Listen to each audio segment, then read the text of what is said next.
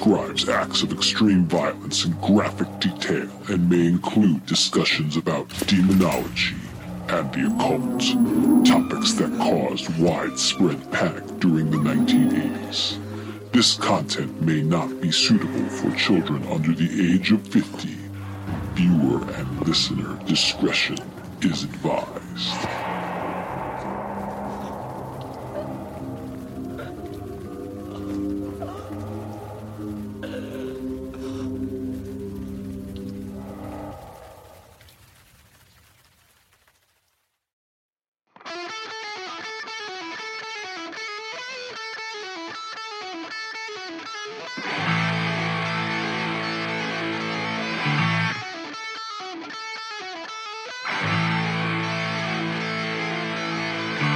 Welcome to the Grog Talk with your hosts, Dan and James.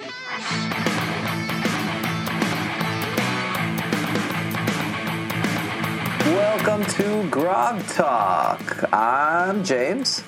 I'm Dan. Where are we from today, Dan? We are from... Boy, that's a long entry. I had to scroll all the way up there. Why do they write so much?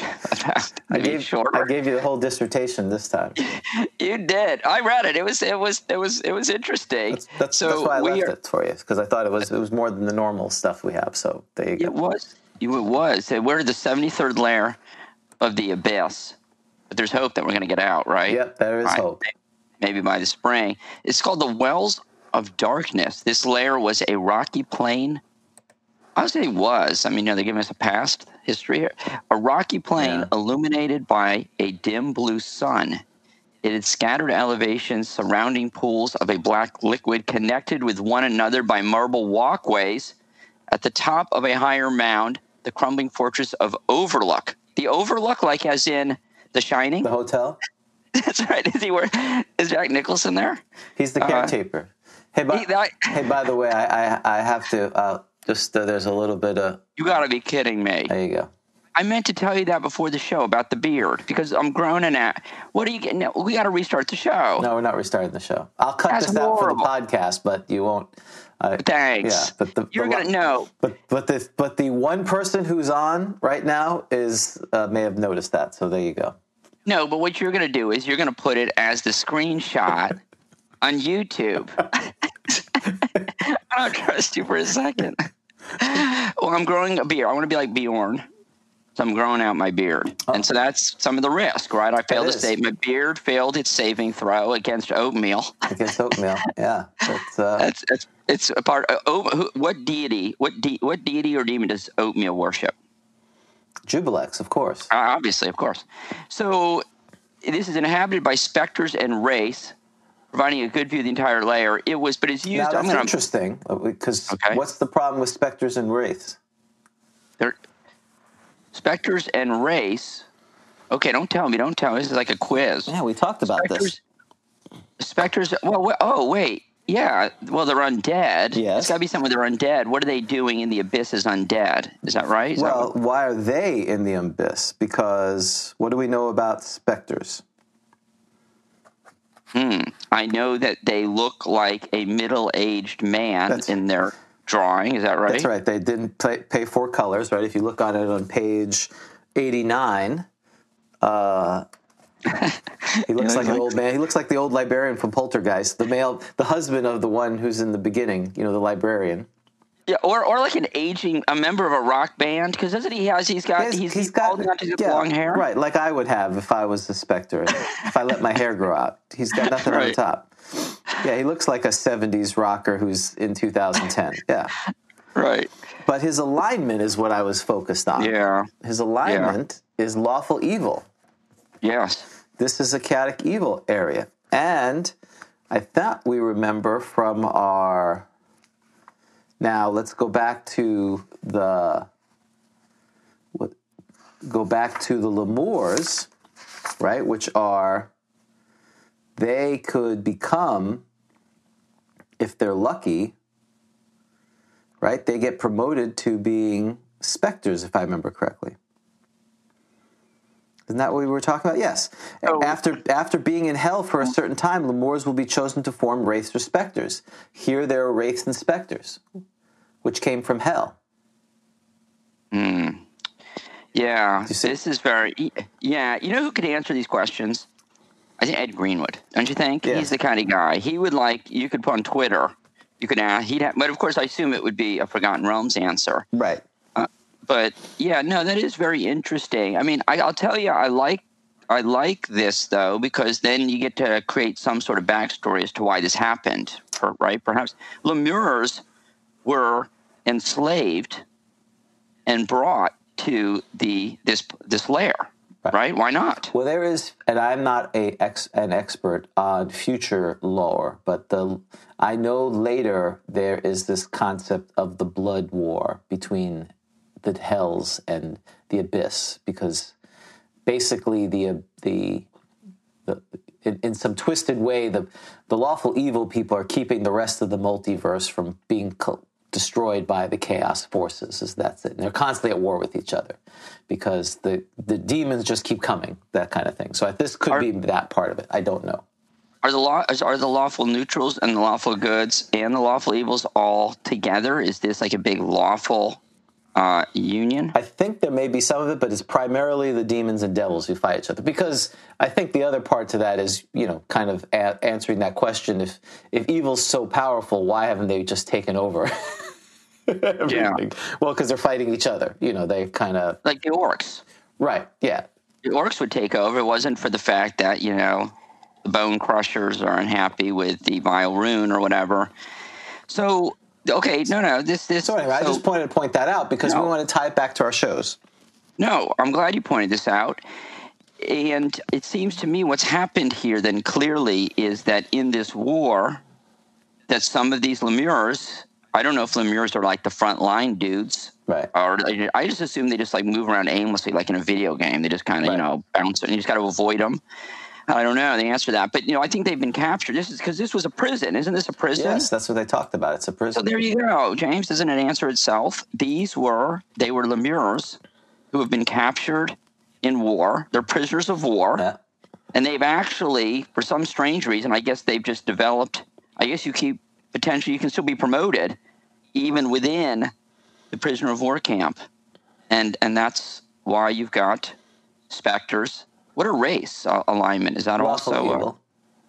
Well, let's face it. James, let's say you are a chaotic, evil magic user, which I think actually, despite what you said, is in fact what you would be. If I had unlimited power, it would be very difficult not to be chaotic evil. Right. I will say that. That would be hard to not completely drift to that side. I understood. And let me ask you, who do you want working for you underneath you? Chaotics? Right. Or lawfuls? Right. Clearly lawfuls, right? Right. I agree. I don't think the chaotics want the chaotics underneath them. I want a big L, small e. I want lawful evil. Exactly. Not lawful paren evil. Right. I don't want lawful evil. I want lawful evil. You really want lawful neutral. Right. Is lawful neutral the perfect hireling? Right. It seems to me. Right. Because whatever you tell him to do, he doesn't care. Like, burn that village. Yep. Yes, sir. Is it in the law? Yes. Okay. Yes. You do. Right. Our contract is you do whatever I tell you to do. Right. Yes, sir. Yeah. It's like Forrest Gump. No, I think he's lawful good, isn't he? Yes, he's lawful good. Okay. Now you're going to make him lawful. Anyway, you're right. But that could be an answer. So again, this is where I just wanted to tie in that we at least know our layers and our different realms of the outer planes. So go ahead. I apologize for segueing. No, that was fine. I think we're done with that. I mean, there's a lot here. I mean, it's basically it's a prison, and who built these walkways? I always wonder about the general contractors of the Abyss. It sounds like the Clerks discussion about. Did you ever see Clerks? Oh, that was an amazing movie. Right. So where they're talking about the poor contractors who were killed on the Death Star that they were building. It's horrible. Yeah, that's right. All the independent. Yeah, I know. You just you were the low bidder. Yeah. So you're like, whatever. You're just, Bob's Gun and Death Star making corporation, and you got the low bid contract. Yeah, delivering death since 24/17. Right. to a local galaxy near you. Yeah, and you're just gone. But Well, I do like the last part. One particular prison was the Demon Lady. Again, your famous Demon Lady. Shami Amore, the Lady of Delights and former consort of Demogorgon. Your other favorite. And I love that. Said to be one of the very few who truly understood his double personality. We were talking about Orcus, because, we had that drawing of Orcus. Right, that politically correct picture from Dragon. Right. Well, remember, I didn't even notice the nude woman. Yeah. I thought Orcus was hilarious because he's just sitting there, that big gut. And so, it didn't ever cross my mind that Orcus has a personality. I just assumed he's just like, or whatever. Right. He's just had one thing, destroy. Yeah. Right. But he's got feelings. He's got emotions. He's got a personality. That's right. And so apparently Demogorgon is, James, you haven't seen the other side of Demogorgon. I've only seen the one side of his double personality. Exactly. So right, it's always the wife that's the apologist, right, or the lady. You haven't seen the other side of him. Like stand by your demon lord. That's right. It. Everyone else is like, that guy's a jerk.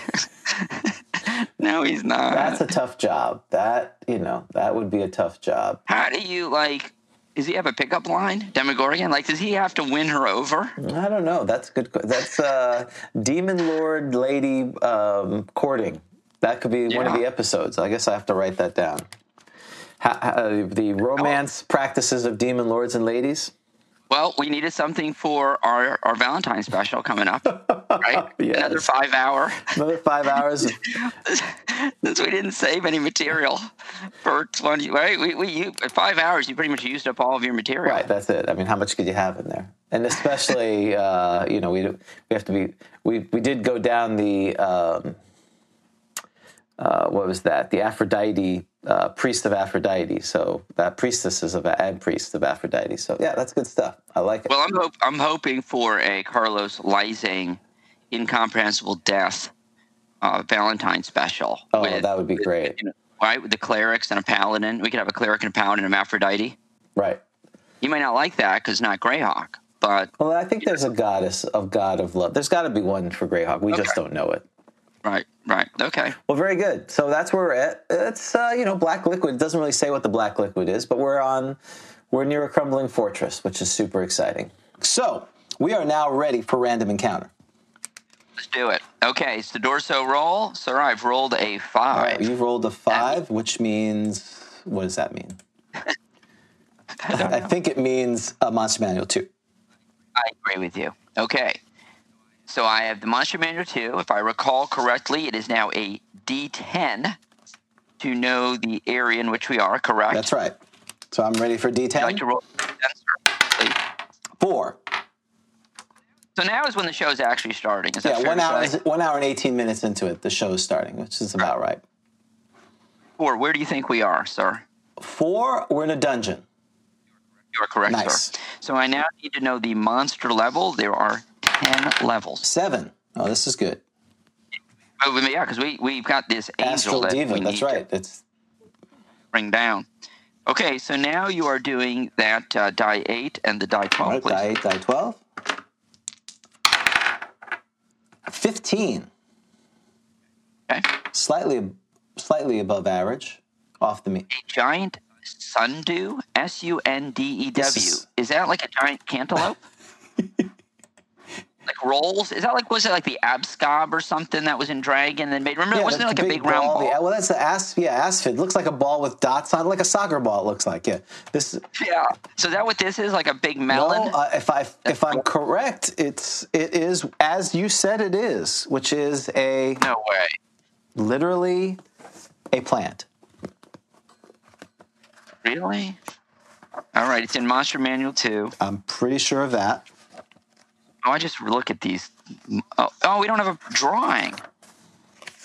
It is on page 116. Thank you, sir. Of the Monster Manual 2. Okay, the giant sundew. Unlike its smaller cousin, this plant is almost sentient, being slightly aware of its surroundings. I'm going to go to the description because I don't want to be reading about this and not know what it looks like. So I'm going right to the bottom. Giant sundews appear as 3 to 4 foot high mounds of gray-green terry ropes or rags. Areas where they are found are often heavily fly-infested, and the air will often have a thick odor of sweet syrup. High mounds of gray-green. What are terry ropes? Is like terry? What's a terry rope? Almost, it's like moss, maybe? I don't know. Okay. Unlike its smaller cousin, this plant is almost ascension being. What's its smaller cousin? Oh, well, the sundew. Yeah. Is that a monster somewhere? No, a sundew? I think it's a plant. Oh, it's just a plant. Okay. Yeah. Okay. Well, it's one of these. Interesting. Well, I can't see it. I'm going to show it to you because I don't know if I can see it. You're frozen. You might have to describe it. So it's a plant. Oh no, you're moving now. All right, I'll keep reading while you get that up. Preferring shaded, cool places to grow. It sounds like me. The giant sundew grows only hair-like roots. There you go. Oh, okay. Okay, I got it. All right, I'm with you. Hair-like roots to lightly anchor it in place. Furthermore, it may at will withdraw these roots and pull itself along the ground with its sticky tendrils. That was the name of my first thief, actually, was Sticky Tendrils. It was my first thief, was Sticky Tendrils. That's the. I thought that was a Stones album, Sticky Tendrils. Oh, that's Sticky Fingers. Sticky Tendrils. I'm sorry. Yes. It derives its sustenance primarily from the prey it catches. The giant sundew is able to detect moving creatures by vibrations, and when anything moves within 5 feet of it, it will lash out with its tendrils. Its lump-like body is covered with hundreds of tendrils, and up to 6 may attack each creature in range each round. Oh my. These tendrils end in sticky globs of sap. For every 3 tendrils that strike a victim, that victim will suffer a -1 on its subsequent to hit rolls. So I'm just seeing, these 6 characters are flying through the air. They're all stuck to these tendrils. This effect is cumulative, so that if 6 tendrils hit, the victim would be at -2 on its to hit roll. If a 20 is rolled to hit by the sundew, that tendril will have struck the character across the mouth and nose, clogging these with its sap. Okay, I like that. I like any monster that has on a 20, this will happen, I'm a fan of. The character will suffocate in 2 to 4 rounds unless the sap is removed. Oh, so I have a chance of hitting this angel. Oh, wait, am I the angel? You're the sundew. You're always the challenger. Oh, I hope I get the 20. Wouldn't that be great? A bunch of sap right in this angel's mouth and nose, and you suffocate. The character will suffocate in 2 to 4 rounds unless the sap is removed. I'm so hoping for that. In addition to its clogging effect, the sap is composed of a mild enzyme acid that will cause 1 point of damage per tendril each round until the tendril is broken. The chance these tendrils may be broken is the same as that for opening doors for each character, and each tendril should be checked individually. I wonder if some of these entries became longer because by the time it was Monster Manual 2, they knew the kind of questions players would have, right? In the old days, you could just say, well, you got to break free. And they're like, no. What's the roll? What do you need? Right. The sap will dissolve and become harmless if soaked with vinegar or alcohol, such as wine. Oh, so this is an advantage pro tip to bring wine. Have some vinegar wine. Absolutely. Vinegar or alcohol, such as wine. So the dwarves are in better shape if they come across one of these guys. And this is the only non-magical way to prevent suffocation. Do the plant sticky? So you're pouring wine down the guy's throat? Apparently, that's what you're doing. It sounds horrible. So you're getting drunk, but you're living. Due to the plant's sticky exterior, missile and fire-based attacks will only do half damage. All right. So. Okay, actually, not bad. Thanks to the chat,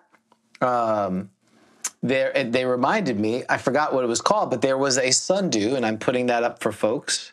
You may be able to see it as well in the share. It was in A1, Dwellers of the Slaver City, whatever it's called again. Oh, a giant sundew or just a sundew? The giant, Slave Pits of the Undercity is what it's in, and at the it's in a back area, and there was bottles of vinegar, and you have to get it. The tournament players have to figure it out.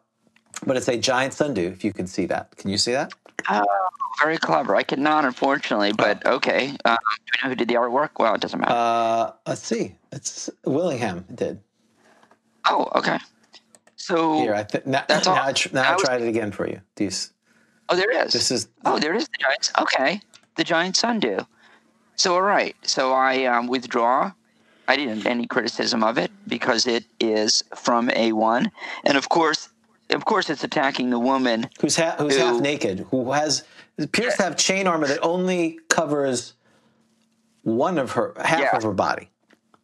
Yes, she's had an equipment malfunction apparently. Yeah. So welcome to 1980 or whatever this was done. Right. Okay, and so that's what you had to find. That was part of the challenge, was to recognize that you need to grab the wine or the vinegar. Okay, and for those who want to, spoiler, I don't know if you've been through. I did run A1, but they did not go through this area. They went straight to the main temple area. But if I remember correctly, it's over by this area, over by 5B or something like that. It's like a guardian. I'm scrolling and flipping, of course. So, 5B, Sundew's lair. This room is almost bare except for the stairs on one wall and a door on the opposite. 5 feet from this door is a mound of tarry-looking rags. Many flies buzz around the room, and the air has a sweet honey smell. That's what you would tell the party. Oh, so you're like, what are those rags? Let me go over there. So you don't think it's rags. There's maybe a magic sword in there. Let me go over there, and of course, out it. And then in 5A, there's a small alcove which has barrels of the wine. So there you go. Got it. Okay. See, I don't know. All right. Should I go there? I mean, part of me is like, of course you should go there. That's the whole point of this. That's the show. Again, it's like the carbuncle. I think this monster's neat situationally. It makes sense to be an A1. I don't know that I need it. I don't know that I need a book including it. Right. You know, it's kind of fun if you're writing an adventure to include it there because you're customizing your adventure. I don't know that I need a giant sundew, but okay. Not everyone had A1. So, all right. So maybe anyone on the chat, what are the odds, you think? I think the giant sundew's got a shot against the diva, right? Because I think the sundew has no shot unless I don't play the astral diva like a genius. But okay, let's. I mean, the sundew, this diva is a genius, so you would hope, and with a wisdom of 20.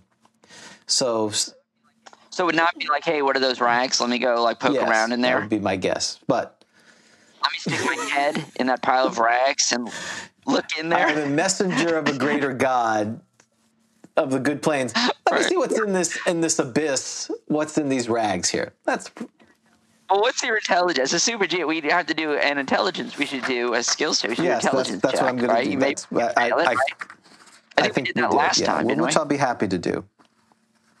If that's genius is 17, 18. So.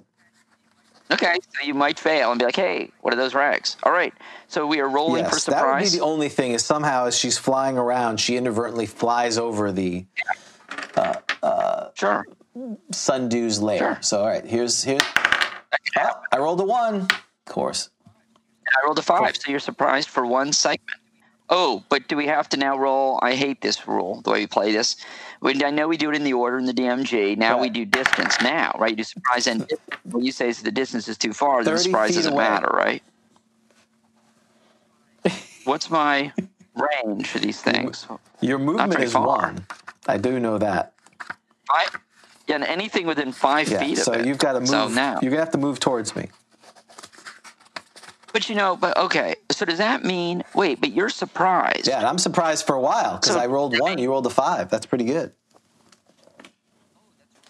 Oh, that's right. You could say, well, you're surprised you're surprised for one segment. I'm surprised for one segment? Yeah, you rolled a 1. Did you roll the 5? Isn't it? I thought it was the difference. It's not the difference, doesn't matter. I keep forgetting the rule. I think it doesn't. I think if we're both surprised, it's the difference. So you're surprised for one segment. Right? I think you just that's the way we play it. Polyhedron did it different, which was weird because that's canon. But okay, that's a different subject. Surprised, got it. So you're surprised for one segment. So great. So, but how fast are you flying? I can fly at 42.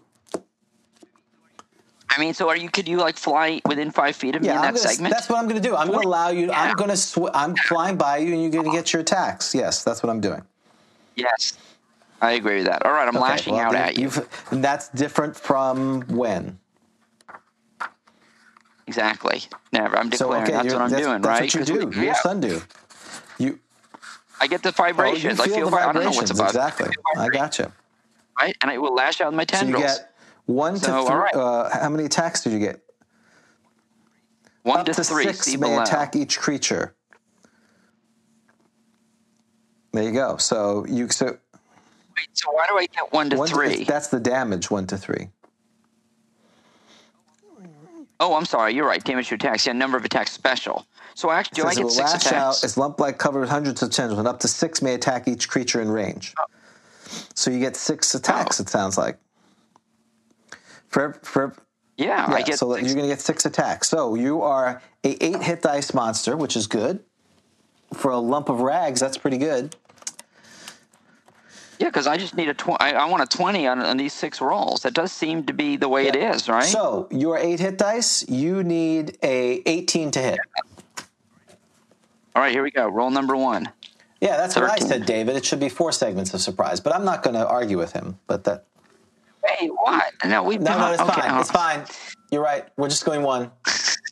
I know that's only. It's only if it's they're both surprised. That's what your ruling is. I got it. Okay. I rolled a 1. I'd love 4 segments of surprise.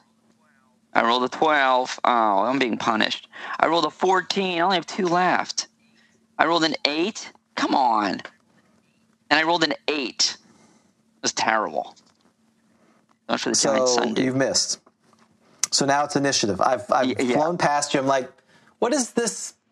I felt something weird. Waving. These rags are like waving in the air. So, all right. Now it's initiative. So I'm going to say, go ahead. Well, wait a second. Well, hold on. Can I? I would like to work the refs. Can we have an intelligence roll? Because you may be like, what the heck is that thing? All right. I'm gonna roll. Right. You're assuming you know what I am. I rolled a 13.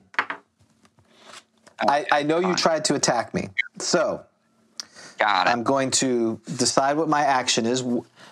I've flown past you now, so I am not. That was your attack of opportunity. You're not getting another attack of opportunity.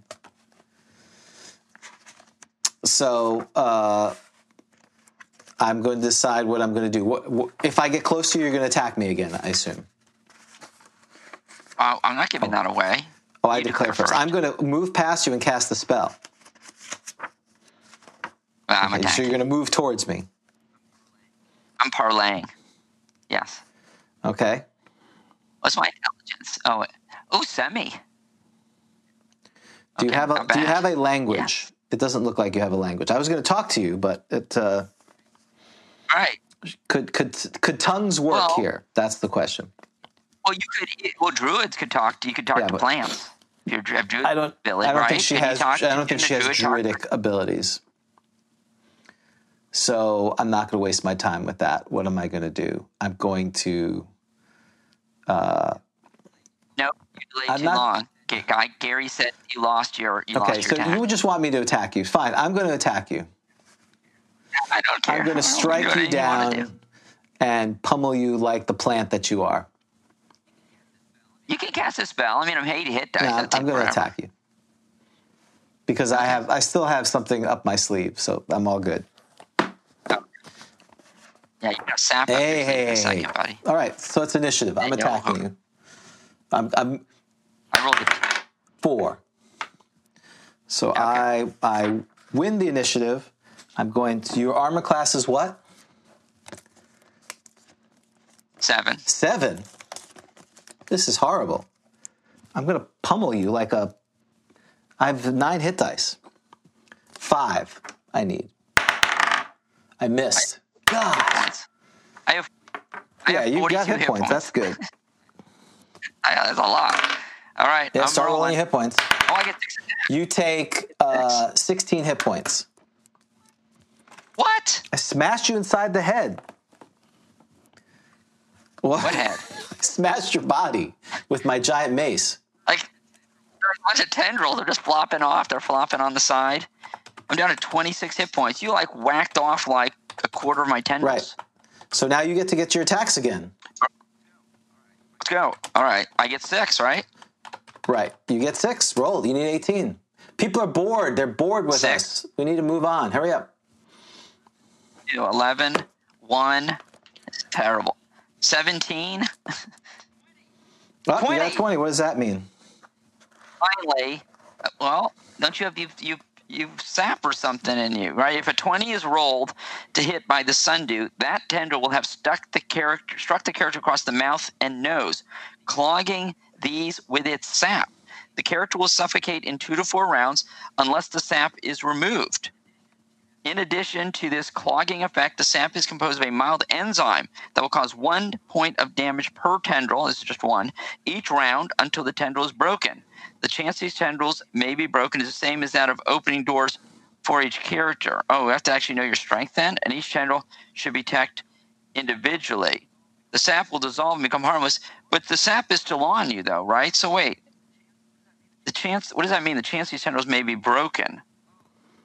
Oh, so it's causing damage to you? But I can break it, but I still may choke from the sap, so there you go.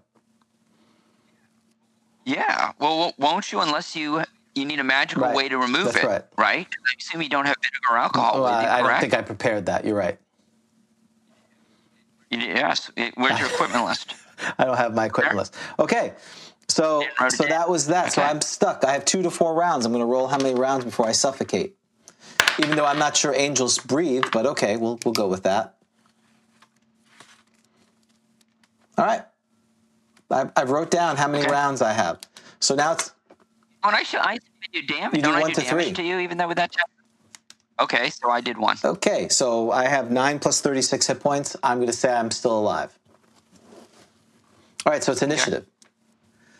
So now I'm going to... So now I'm stuck to you, correct? Well, you stuck to one and it's in my mouth. Right. That's right. So you can't withdraw, right? You're so stuck. Either I have to break the tendril, keep attacking you, or try to get this stuff off me. Right? Or surrender. Or surrender. Surrender? I don't surrender. I don't know how you would announce you're surrendering since you have a bunch of sap in your mouth and nose. So I'm going to say that I'm going to attack.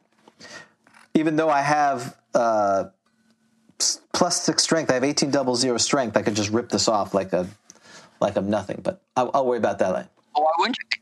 But you still have sap, and you can't use a spell because you can't do the verbal component. That's right. You can't say anything, right? It's clogging your mouth and nose. I don't know. Can I hum? Can I hum the verbal component? No, it's got to be perfect. That's got to be perfect, right? Everything's got to be perfect. Is there a spell that just has a semantic component? That's the question. I think everything has a verbal component. I'm 99% positive. Anyway, I'm attacking you. All right, well, here's my initiative is 2. What about the sap? Okay. I have sap. Right, the diva has sap in their mouth. I'll worry about that later.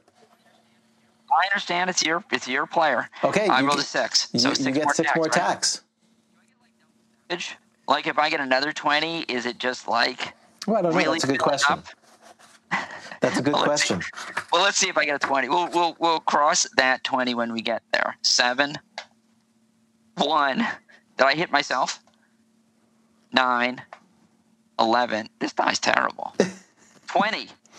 I got 20 and number 5. There's more sap. There's more sap in there now. Yep. 11 and 7. Another 20. So the question, so now let me do the damage. It's 2 points of damage. And the question is this double sappage? You have to remove both. I think I would say so. It's stacked sappage. It's a lot. It's a lot of sap. Just push the initial sap in deeper. Yep. So there's nothing I can do with that. Okay. So I got full of sap. All right. So I'm going to attack you. Okay. 12 hits. 9 hits. So I think I hit you twice. And I will roll my damage. 4. And 4 plus is 26 points of damage. How many? 26. I had And 26.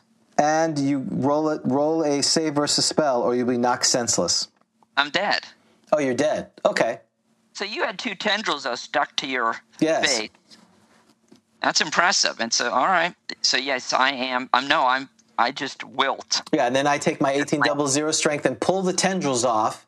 And Wait. You got to do an open doors roll. Don't Okay. you need like a 5 out of 6 or something? What do you need? I rolled a 3 and I rolled a 4. Okay. And now I'm standing there, and 1 minute goes by, and another minute goes by. In 2 minutes, 2 rounds, he would have died. But guess what? What are you doing? Total vacuum does no harm to astral divas. Wait, what? Okay, speak plain English. What's happening? If I was in a vacuum where there's no air, it doesn't do any harm. What does this? I'm not going to suffocate to death. Oh. I Fine. go. You sort of getting rid of that stuff, though. So you're going to go to a bar. An astral demon walks into a bar. That's right. An astral diva goes into the bar. That's what I was looking up. This is why detailed explanations is helpful. So on page 43, it says, total vacuum does no harm to astral divas. Yeah, I guess that, all right. I mean, that makes sense, right? Well, that's absence of air. There's no air. So it's not like he's going to suffocate. She can't suffocate. Right. Okay. So the astral diva drinks some vinegar. At some point. Some white wine. Stops at Publix on the way home for white wine vinegar. She's definitely in a scary situation because she's in the middle of the abyss, which if she were to die on the abyss, it's permanent death. Now, with that said, you have your favorite part still, Dan. What do you do next? Oh, that's right. Yes, we're going to divine intervention, perhaps. All right, let me roll. I don't know what plant is coming. The plant god of plant. All right, people, what god of plants if he does get a 10, which he seems to get with shocking regularity? I rejected with extreme prejudice. 96. Oh, all the sundew feels is the void of the end of being itself. It does senses nothing else. So I was going to send like that abscoid or whatever, that big ball. Would that be the deity of the pet of the thing? Okay. He's sending it. Well, he's sending it. So, all right. All right. So very well. So the diva again. It's going to be tough to kill the diva. She's a diva. She's a diva for a reason. I think the Christmas special, she's going down. Well, that's a good segue because before we do spell selection, did you want to work on Santa's stats? What do you think? Shall we just generally decide what Santa is? Because I was thinking that we'd have, in the Christmas special, we would have some combat with Santa, maybe against like a frost giant or something like that. Did we do Krampus the last time? I thought we talked about it, but I don't know if we did. We may have. So what would Santa be? Right. I thought there was an article that we read that he was a cleric and what was that? He was something, but it wasn't that high level. It's more towards the Gandalf realm. Well, we can find some Krampus stats online if we want to go the Krampus way. I'm happy to do that. No, that was who he was going to fight. So we were making Santa stats. Oh, he's a bad. Yeah. So, but now Santa's going to go against a frost giant. Why is he? Or what's the from Rudolph the Red-Nosed, the Bumble? He should fight the Bumble. What's the Bumble? From Rudolph the Red-Nosed Reindeer, the monster, the abominable snowman, Bumble. Is that his name? He's that tall blue dude? Yeah, the Bumble. Skinny guy, right. But he ends up being nice? Yeah, well, because they rip his teeth out. Oh, okay. So there should be a reindeer, an elf, and Cornelius, and Santa should fight the Bumble. Who, is he like a frost giant? He's kind of like a frost giant, I was going to more like a Yeti or some kind of... Oh, yeah. It was a Yeti. There was a Yeti. Yeah, it's kind of like a Yeti. Who was the 1 foot in front of the other guy? He was the Wizard of the North, whatever. He was the... Okay. You don't watch these every year? What's wrong with you? What kind of holiday spirit? I will watch it. We'll get that planned.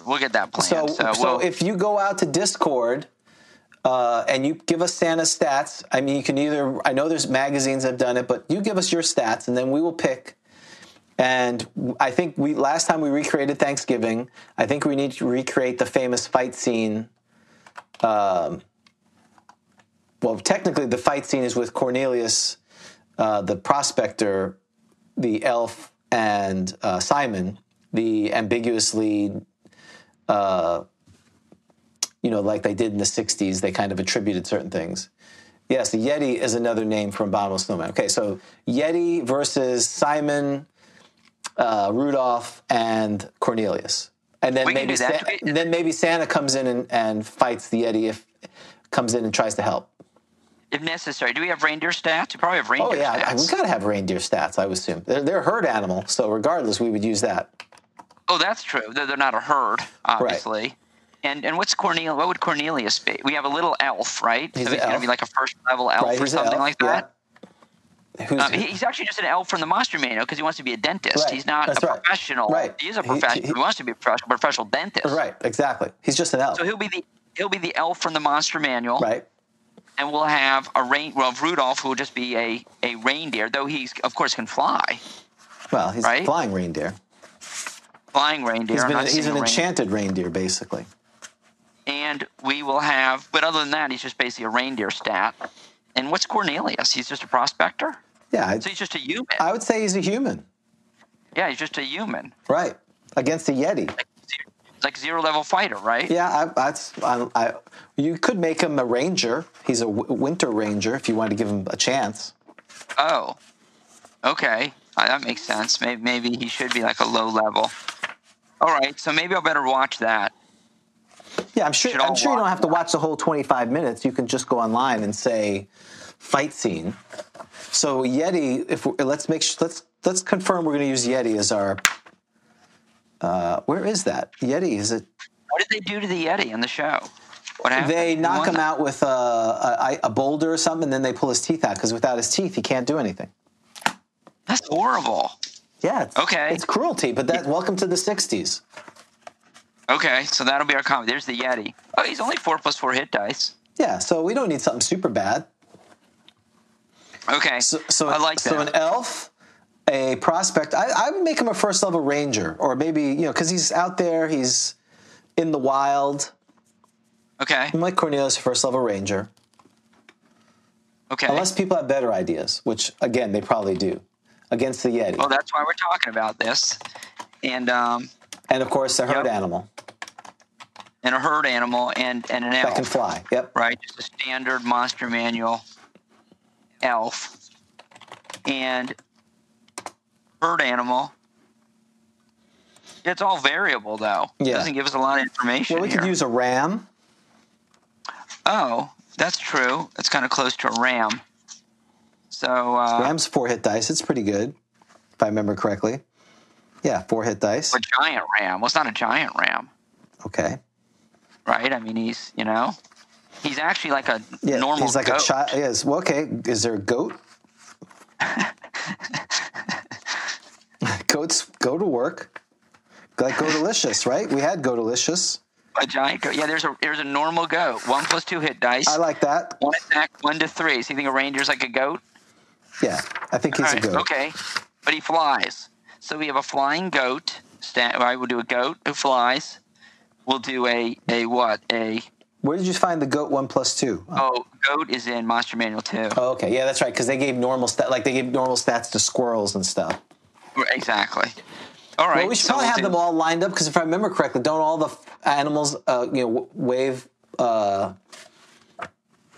Rudolph away when he tries to leave? They all kind of say goodbye because when he leaves because he's been banished because they can't tolerate a red-nosed reindeer. Right. They all say goodbye because if the Yeti wins, I assume he's going to go on a murderous rampage and just start murdering everyone at that point. Yes, he will kill Christmas Village. Destroy Christmas Village. All right. So that makes sense. All right. So, so I like that better. So, yeah, I don't think we need to worry about the Santa stuff. I like this better. I think you've got a great idea. We'll recreate the Yeti battle scene on our Christmas special. Only because it's always touchy to, have a chance. You should never stat Santa because what happens? Everyone wants to kill Santa. Mm-hmm. And it's like don't stat Jesus. Right. You can't do that because then if something should happen, well, I don't want my Christmas ruined. I don't want to be personally responsible for murdering Santa. Right. Okay. Just Rudolph. Yeah, just Rudolph. Well, Rudolph, who cares? He's not a real reindeer anyway. I mean, that's Rudolph. Rudolph is not. That's just a myth, but whatever. Okay. So we got one more thing, and then we will bring. We got spell selection. So let's work on spell selection. Okay. I am rolling percentile dice to see what kind of spell it is. I've rolled a 66. I'm going to assume that is Magic user. Well, you got to roll for illusionist. Oh, that is right. I rolled a 98. It is illusionist. Wow. This is great. I think I'm lying, but I want to do illusionist spell, so let's just do that. What, the dice don't lie? Really? Well, okay, let me check, because I keep forgetting. Well, and we can't remember the magic user. It's magic user. I'm sorry. If you want the dice don't lie. Yeah, I'm sorry. The dice don't lie. Because they specifically say 1 through 10 is illusionist on the second roll. Right. Could you roll a die 10 for me, please? I can. Yeah, we don't want to cheat. You're right. D8. When we cut corners, that's when bad things happen. That's when it starts going downhill. 8th level. We've got a lot of high levels. Whoa. What, there's 16 of them? 16, sir. All right. D8. 15. Symbol. Did we do symbol? I don't know what symbol is. That doesn't sound familiar to me. Yeah, I don't think we did. We'll go with If we've done it, I've forgotten about it. Yeah, we'll go with symbol. So symbol is on page 91. No, we've not done symbol. Oh my gosh, James, it's so long. Yeah, this is a long one. Sorry. I'll start reading while you look. It's on page 91 of the player's handbook. A symbol spell causes the creation of magical runes, which affect creatures which pass over, touch, read, or pass through a portal upon which the symbol is inscribed. Upon casting the spell, the magic user inscribes the symbol upon whatever surface he or she desires. Likewise, the spellcaster is able to place the symbol of his or her choice using any of the following. Okay, so let me back up here. So it causes some magic runes. Mm-hmm. The magic user inscribes the symbol upon whatever surface. Yep. And then I have to. Okay, so these are my choices. This is the menu. This is the full menu. Is Right, that right? right. Okay. So is this? What is the thing that you? Is this like a glyph? It's like it's very similar to a glyph of warning, except typically, you have to manipulate it or read it or do something, or explosive ruins. But this one, as it says, if you get within, you pass through it, touch it, read it, it can happen. Got it. Okay. Death. Wow. One or more creatures whose total hit points do not exceed 80 are slain. So I can just do a symbol of death. Yep. On a doorway. Just a big X or a skull, and that's it. See, this, you can't have a magic user assassin, right? That does not exist. Well, I guess unless you did... well, the book that shall not be named, but they wouldn't be high enough level. Now, you could do a dual class. That's right. So if I've been an assassin and then I dual class to magic user, vice versa. So that's really what the best assassins, ones who have dual classed, boy, they're really professionals. They're like, yeah, I'm going to go to I'm going to become a 16th level magic user. Yep. And then I'm going to dual class to assassin, right? Can I do that? I would probably become the grandfather of assassins and then go to dual class, because assassins, you can only get to so high. Why would you want to cap yourself on that? Yeah, but don't I want to use all this magic user? I mean, wouldn't I be an amazing assassin if I'm a 16th level magic user, and then I just switch over to assassin? Even when I'm low level, wouldn't it be like, wow, that dude's awesome? Right? I wouldn't have to use the assassin table. I'd be like, I'm casting everyone else, all these pathetic dweebs, all right, are like, trying to do the poison and sneak in, and they're spying for a month. I'm just like, I cast a death symbol. Right. On this door to his house. Right. Because, as an 8-6, you're always murdering these people who are just, the burgermeister in the town. It's a living. So, yes, and you would earn a whopping, let's see how much you would earn if you, what level assassin are you when you're assassinating this poor burgermeister? Level 1. I'm like a 16th level magic user. I see. Yeah, okay, that makes sense. Level 1. Yeah, that's good. I should get paid more money, man, because I'm like a 16th level magic user. You get 50 gold pieces for burning that symbol spell. I'm just letting you know. James, I don't do it for the money. You know that. I'm assassin. It's the love. I love my job. You know what they say, right? Find a job you love. That's right. And You never work a day in your life. Yeah. Okay. I can also do Discord. This sounds less cool. After death, things don't seem as cool. Discord. All creatures are affected and immediately fall to loudly bickering and arguing. Wait, is this like the Discord channel? Yep, basically. Okay. No, I'm done. I'm kidding. Because actually, Discord, the nice thing about it, right, is that you're among friends, right? It's like Twitter, like that's right. It's regular Discord, not a good Discord, not Discord in the negative sense. Yes. Right. Furthermore, this is funny though. There is a 50% probability that creatures of different alignment will attack each other. Okay, this is hilarious. The bickering lasts for 5 to 20 rounds. The fighting for 2. All creatures are affected. Okay, all creatures are affected. How big is my symbol, though? Like, oh, so wait a second. So I can do it to, like, the door to the market? Right. The gate. Right. Everyone walked through and it would hit it. But again, it's a one-shot deal. It's not permanent, right? As soon as it goes off, that's it.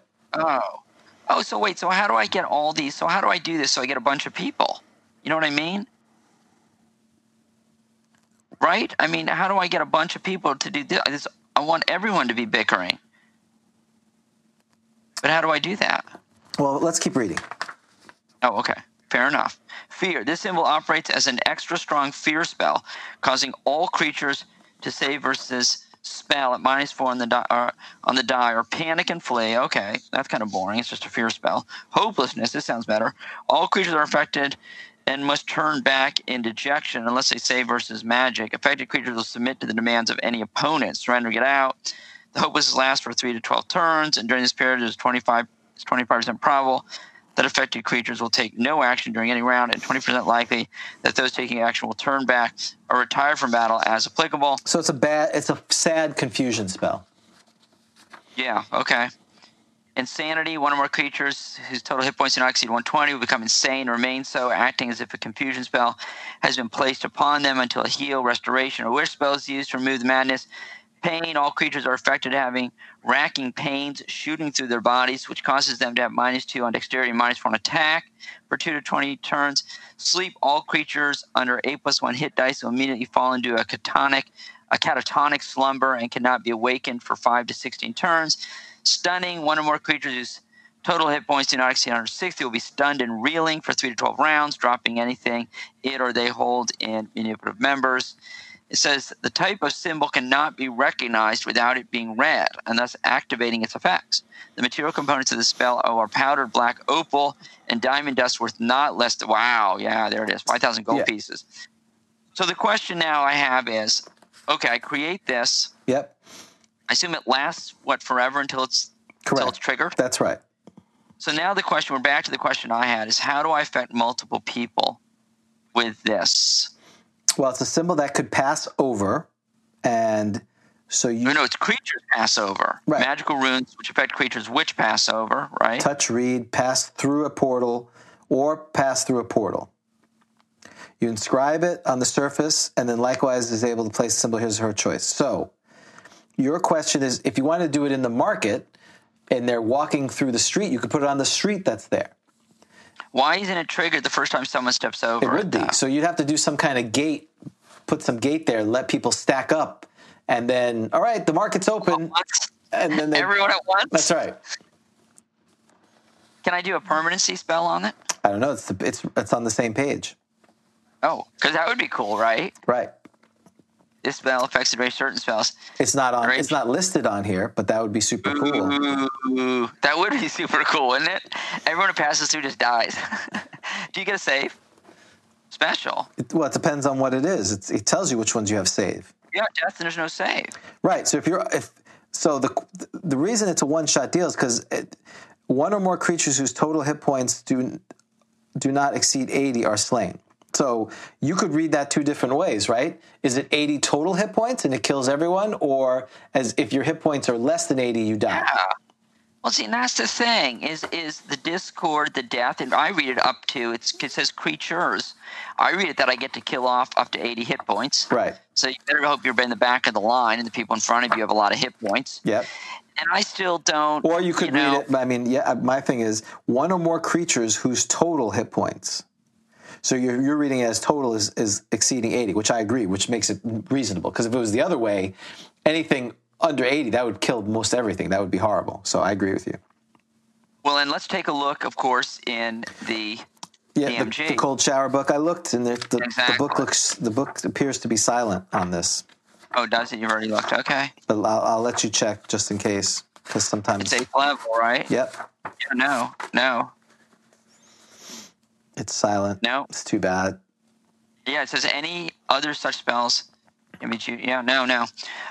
So I got to tell you, I remain a little bit confused about this because it doesn't seem to make sense that everyone have to walk across at the same time. That's just kind of weird, right? I mean, No. But you're never going to walk across at exactly the same time. Right.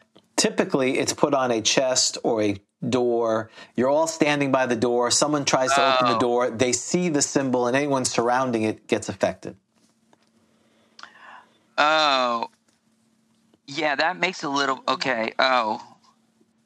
Yeah, but see that's interesting because they don't give a range. Oh, range is the range of course is the area affected is special. Right. But so if it's on a chest, you read it, let's say somebody reads it, we don't know that anyone is dying other than the reader, correct? Because that person has not it says it affects creatures so the creature has to pass over, touch, read, or pass through the portal on which the symbol is described. If that doesn't happen, right, you're not affected then. According to that first sentence, correct. You are not affected unless you do one of those things. Right. So you could put it where it's behind the door, and when you open the door, the symbol's right there, and so everyone who sees it reads it. It's like a big neon sign. It's like, beep, and that's it. They all, look at that. They all read it at the same time. Right. All in unison. Exactly. You could do it that way.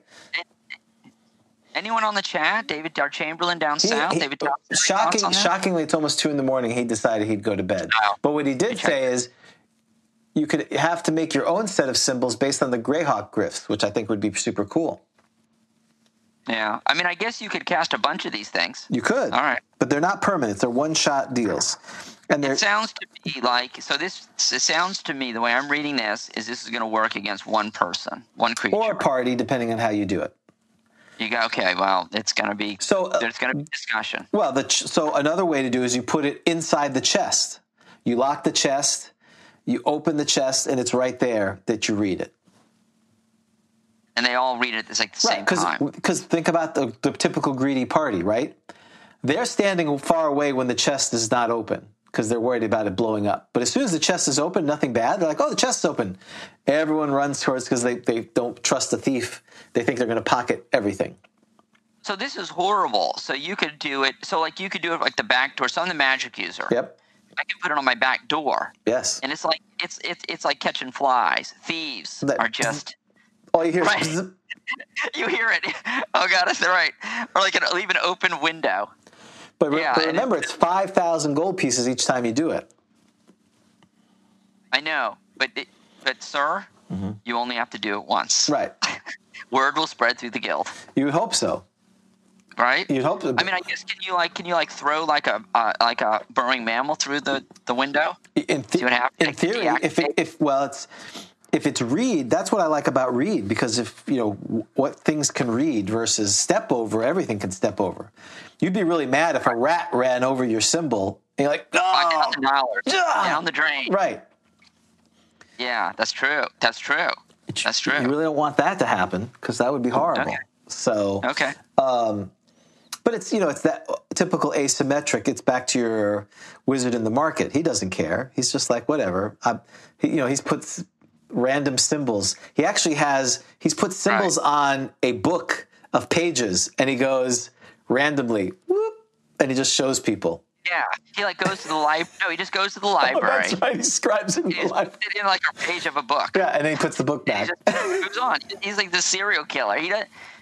He doesn't know. He doesn't care. He just moves on. Well, he does have some prejudice because unless he's picking the book randomly, excuse me, librarian, I would like one book from random. Which book? I don't care. He's going to go in the children's section or the humor section. Or, like Goodnight Moon. He's going to Goodnight Moon, or like gnomes are people too, Yeah. Right. I gotcha. All right. And instead of tearing out a page like a recipe book, people tear out the pages, or like, why would someone do that? He's actually putting a symbol of hopelessness or whatever. Right. So maybe not death, but just right. Well, death is too easy. Excruciating pain. What was that one? There was the excruciating pain, right? Right. Oh yeah, pain. Yeah. Okay. All right. So there you go. So it's 5,000 is a little brisk, but hey, it's that part's pretty good. All right. You're bored. You're bored and rich. 16th level. You have a lot of free time, I think, is the issue. And a lot of money. All right. So what I think we're going to do is how to play a magic user, evil magic user, going into Hobgoblin Lair. Correct, Dan? Yep, you got it. Have you ever played a wizard in the heart of a Hobgoblin Lair? This, of course, is from First Encounter magazine back in the early 80s, our friend Kelly Villamere. And if I recall correctly, we handled a gelatinous cube. Does that sound familiar? Yes, that is very familiar. Okay, and you're dead, but we're going to let you play anyway. I appreciate that. So here we go. Are you ready, sir? I am. I'm just writing down the time, 2:11. I have played a Hobgoblin. I am ready. Go ahead, please. And of course, we are Elron Baroon, the chaotic evil magic user. And I'd also like to mention that today's episode or installment of Have You Ever Played a Wizard in the Heart of a Hobgoblin Lair is brought to you by Sam's Toys and Hobbies Limited. Nice. It's at 7127 120th Street, Scottsdale Mall, Delta, British Columbia. 594-5222. We have a good variety of D&D modules, figures, handbooks, dice, etc. So please stop by Sam's Toys and Hobbies at the Scottsdale Mall in British Columbia. Okay, so you eventually squeeze by the now dead gelatinous cube and proceed on your way. So he's going kind of street language there. He's proceed on your way. Whoa, wait, what's going on here? We added Vic. How are you, Vic? Good morning. You look. Hold on here. You look sniffly. He's hungover. Yeah, he does. Hungover. Jesus, guys. Been working 60 hours a week getting those packages your wives have been ordering to the post office. All right, the same luck. We're gonna bring Vic in. So Vic, we're gonna finish our Have You Ever Played a Hobgoblin, and then we'll jibber jabber with you. Have you ever played a Hobgoblin? No, have you ever played a magic user trying to get into a Hobgoblin lair? That's what we're doing, correct? Oh. Isn't that just invisibility and walk in? Well, basically. Listen, we've got only so many choices here. So here's where we're at. You've squeezed by the now dead gelatinous cube and proceed on your way. The corridor continues winding around for a few hundred feet and then ends abruptly in a room about 40 feet by 50 feet in dimension. In the room, you see many bones of dead people or creatures. Apparently, it was your stepfather. I mean, your father-in-law, James. Yeah. Has been here. You see in the room, you see many bones of dead people, creatures, and on the far wall, a doorway with some statue or something beside it. As you get closer, you see that the statue is actually a huge tree-like form with long tentacles. It's what is it? Roper. You got it. It's a roper, and he seems to be too close for comfort. You quickly approach the doorway and try to open the door while keeping a close eye on this creature, which starts to move in for the attack. You get the door slightly opened, but it seems jammed, and you realize that you had better cast a spell quickly or do something. So you decide to... Doc. All right, well, hold on. I don't know if that's going to be one of your choices, sir. It's choose your own adventure, not choose whatever you want to do. That's unfortunate. Yeah, it's not an actual adventure, yes. 1, cast Burning Hands on it, then jump through the doorway. 2, quickly jump through the doorway, then cast Hold Portal on it. Cast Sleep Spell on creature, then jump through the doorway. Cast Magic Missiles at this creature, then run through this narrow doorway. Cast Lightning Bolt on it, then attack with Dagger. Use Wand of Paralyzation on it, If it fails, attack with dagger. Cast Ice Storm on it, and then run through the doorway. Cast Slow Spell on it, then run through the doorway. Cast Fireball, then run through the doorway. And number 10 is attack immediately with dagger. And you are an 8th level Chaotic Evil magic user, correct? That is correct, sir. You're an 8th level magic user. All right, Vic. So, of those choices, what would you do, sir? I would say use the fireball, but I think the room dimensions are going to get us in trouble here. So I'm going to go with the lightning bolt and the dagger. Oh, I like it. I like the aggressiveness. That's 5, I think it is. So that is number 5. So he's picking 5. So let me understand this. So there was the door on this other side. You approach the doorway, try to open it. I'm watching the creature. I get it slightly open, but it seems jammed. And so I guess we can jump through the door. So it's coming at us. We can jump through the doorway, but we got to do something fast. Okay. James, any thoughts? Well, I'm trying to think, what would Dan do? What would be the most likely to kill us off? Right. Fireball. Yes, fireball would be a good one. See, I'm wondering if Cold Portal actually shuts doors, or does it just keep doors from being open that are already shut? Will it move? And I don't know the answer to that, so I'm a little concerned about number 2. 2 would be the one I would think you would go with. The other one is paralysis. You like paralyzing things, but I'm going to go with the weird choice. I'm going to go with slow. I'm going to slow him and then go around him. That's I was going to go 8. I like that. Why is that weird? Because that's why it's weird. That's why I thought you would pick that one. So it's moving at us. Yeah. Yeah, I'm going with 8 as well. All right, so that means we screwed up. All right, so if you're out there on the internet and you want to play the game, 1 is Burning Hands, 2 is Hold Portal, 3 is Sleep, 4 is Magic Missile, 5 is Lightning Bolt, 6 Paralysis, 7 is Ice Storm, which will also be very fun, 8 is Slow, 9 is Fireball, 10 is just straight up attack. So if you want to do that, we'll give them 10 seconds, and then we'll start revealing the answers to folks. It doesn't matter what I say because I'm dead already, so I'm a dead man.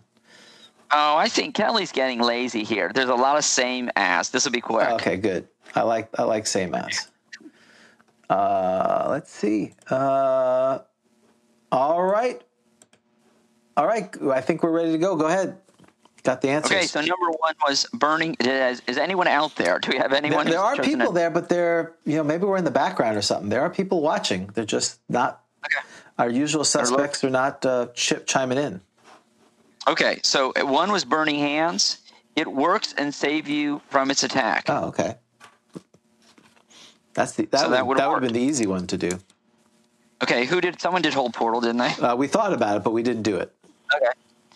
Same as H1. It works and saves you from its attack. There you go. H3, Sleep Spell. It fails, and it quickly grasps you and eats you. It just says it eats you. Awesome. Is that what ropers do? Do they eat they have you? a giant gaping maw. That was the first time I heard maw. They were in A. Well, I think there was a store roper in A3, and it was like it had a giant gaping maw, which I was like, wow, that's pretty cool. This A series has a lot of interesting creatures, apparently. Yep. Okay. Everything from this point out is either H1 or H3. Yeah. Either it works. You want to be H1, right, not H3. Right. Okay. So we are now on to 4 Magic Missiles. That is an H1. That's good. Yeah, that's good. That would have worked. Okay, number 5, Lightning Bolt on it. That is an H3. Oh.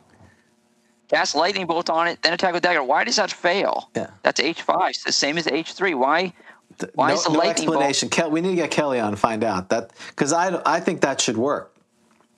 I would think unless so. They're immune to lightning, which I don't think they are. But if Magic Missiles is working, why is the lightning bolt not working? Yeah, maybe everyone's grabbing their books. All right, I'll grab the monster manual. I'll take a look at the roper. Welcome to the show. Oh, they're unaffected by lightning. That's why. Wow. Page 83. So sorry, Vic, you're a dead man. Oh well. Hey, I'm still attacking with the dagger. I have a chance in hell. That's right. They're unaffected by lightning and cold. Yeah, I liked 5 because I agreed with Vic's thing. Fireball in that small room might have been painful. So go ahead. Well, you are attacking with the dagger, Vic, but apparently as you attack with the dagger, you're then You're eating in the giant gaping maw. You're in the maw, exactly. All right, number 6, the wand of paralyzation. Number 6, it fails and quickly grasps you.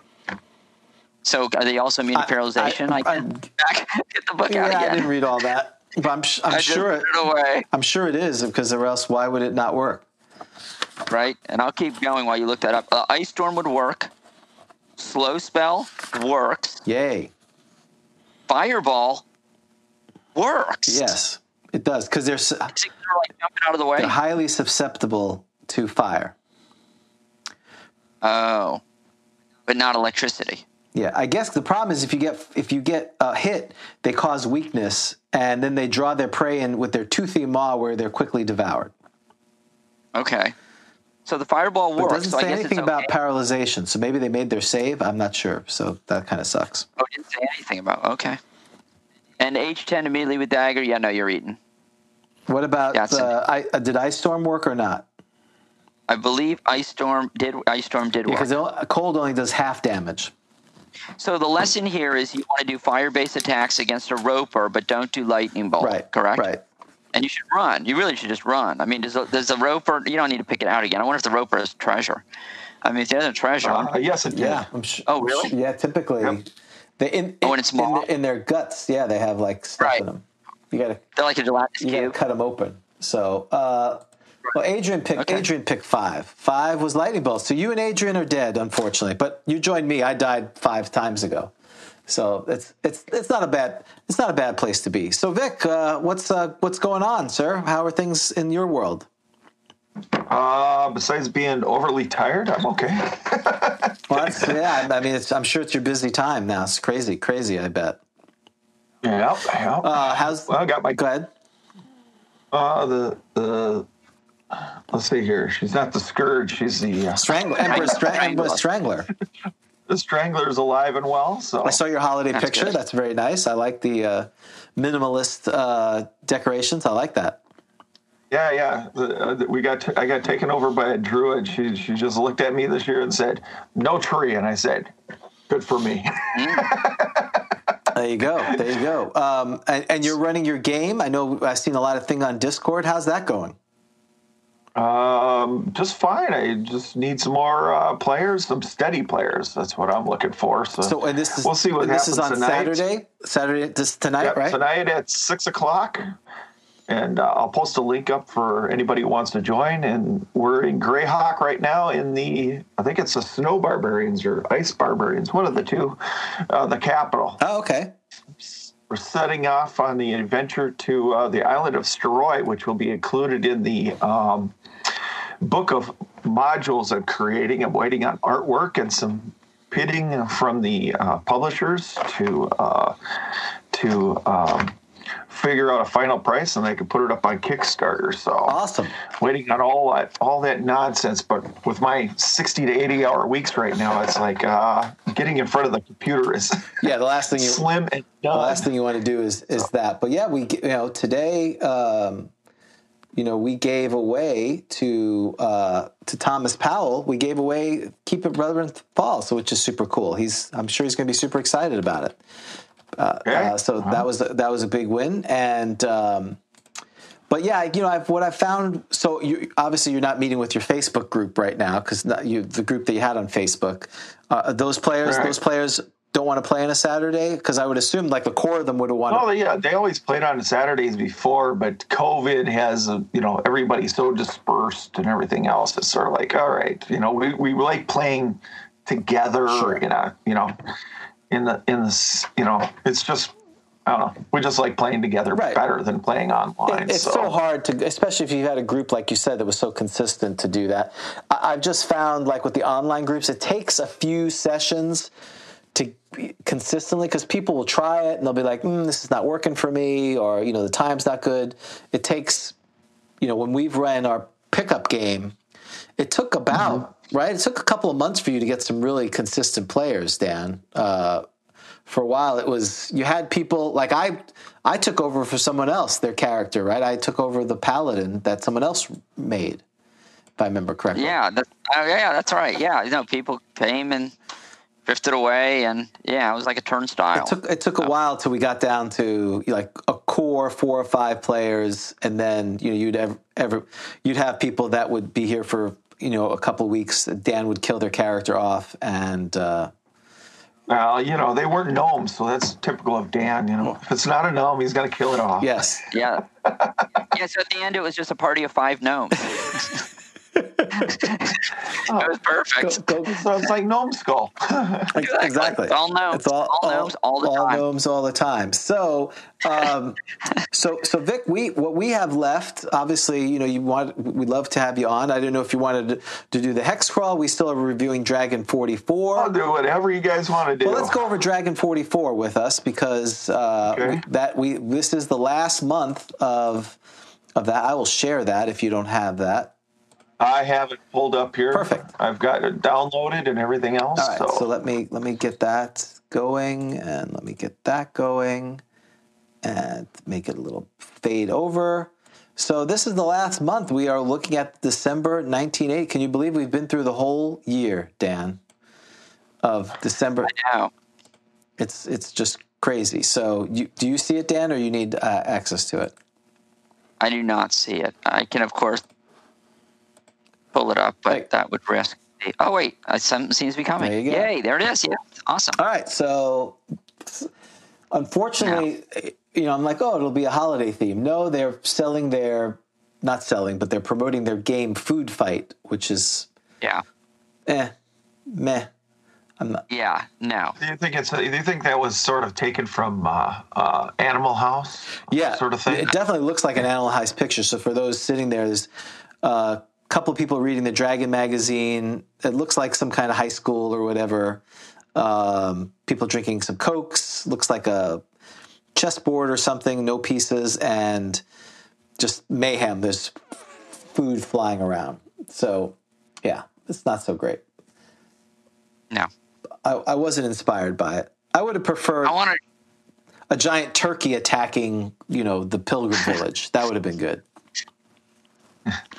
Now, I had never heard of this Iron Crown. I mean, I've heard of Iron Crown Enterprises, but I had not heard of this world. Enter the world of the Iron Wind. Can be used for any system. Had either of you heard of the world of the Iron Wind? Not until just now. Nope. Right? Yeah, that's interesting. I'd seen Arms Law, but I'd not seen that. Yeah. So now I'm intrigued. Well, okay, did you send your check to P.O. Box 6910 Charlottesville, Virginia? No CODs, I'm sorry.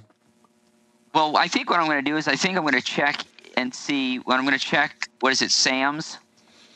I'm going to stop by the mall. Okay. I'm going to stop by the Scottsdale Mall in Delta, British Columbia at Sam's Toys and Hobbies and ask for it. Yeah, ask for it by name. Right? All right. Tell them Grog Talk sent you.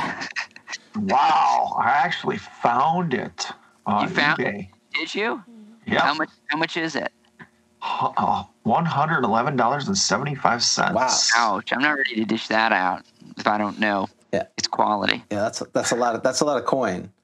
So, Jake Chiquette, of course, replaced Tim Kask. Kind of like. So we're looking for a new Jake Chiquette. We're looking for our, based on what happened this morning. Accepting applications. We are accepting applications. I didn't hear what happened this morning. What happened this morning? We really probably shouldn't go back into it. We really should just move on. Yeah, unfortunately, we let Rob kind of take complete artistic license on the second edition of Flipping and Turning, and basically what's happened is he's made it into some horrible nomophilia kind of thing. There's some very graphic pictures. So we went over it this morning and we've buried. He said he has disposed of all these illicit copies. It's just so controversial. We didn't want to move forward with it. So So I should look at my mailbox tomorrow and see if I have one? Well, it's so controversial. We have decreed that all of them will be collected and burned and or buried in the landfill. And so we don't know if he's shown us pictures of him burying them. We put those videos up, but we did like people like you, we give copies to. Hopefully he didn't send them out. He says he didn't, but we're not sure. It's very graphic. It was disturbing, to say the least. I'll just have to send him his usual bribe, and I'll get one in there. Exactly. Yeah. Great. Our editor-in-chief is taking money. He's bribable. Totally bribable. Have you seen? I saw his Facebook with a new car, and he's got new jewelry. It's pretty disturbing. So his wife is living large. So. Then there's cover to cover, and it says this is, a huge 112 pages. And, then there's largest single feature ever used in a magazine, Food Fight, a complete game designed and developed by Bryce Noor and Kim Mohan of Dragonstaff. Well, good for them. 24 pages of that. So. Yeah, and I can just tell you, James, there's not going to be many things I'm going to want to discuss. I'm keeping it real here. Right. I really liked, I think, the last issue. The last issue was awesome. Right. And I don't know if this is, there's a letter in here where the person says he reads Dragon Magazine, now he subscribes, even though he doesn't play D&D because he appreciates the other games. So there's a lot of other games being discussed in here. There's Top Secret, other games that were very popular. So do you guys think that Tim Cast might have left the last magazine, the last month's issue, was sitting on the drawing table when he left, and this guy picked up from there? Jake's been there for a few months now at this point, I think. I think Tim Cast was like March or April 80. He's been there for a few months. I appreciate you trying to, defend Mr. Jaquette here.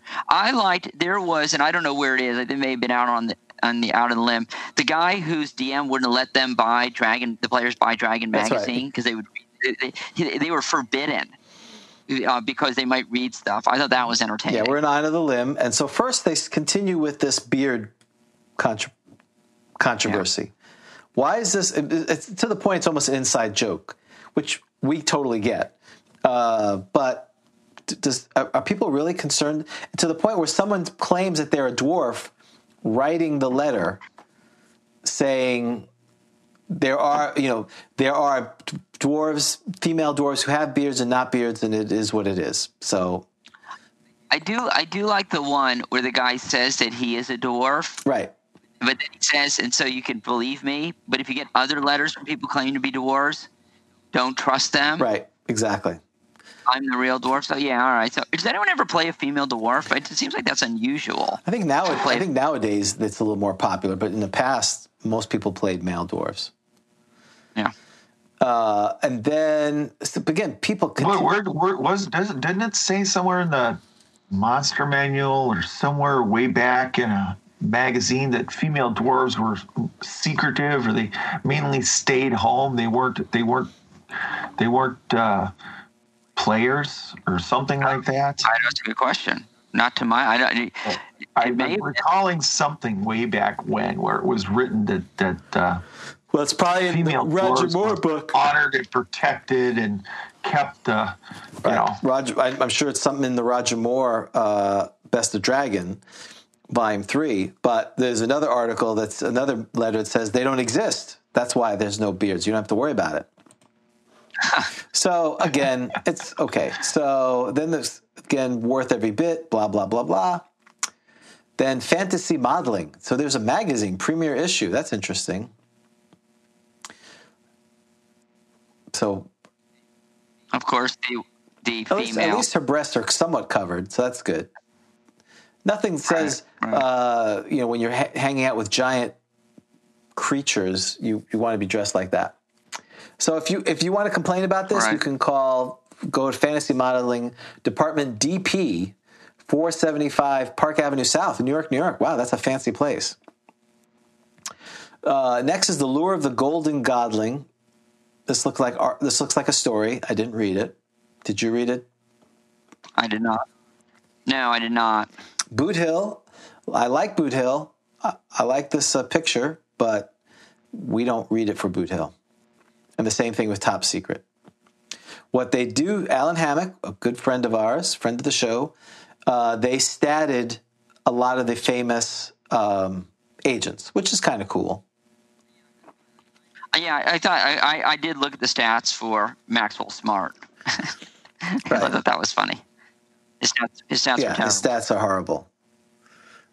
But his coordination's off the chart. So, I was disappointed Agent 99. Agent 99 statted. She's not. Agent 99? She's right underneath him. Oh, I you missed that. still see what I'm showing or not? No, I am stuck on this model. I don't know. It like works for a while, and then doesn't work. Let's try it again.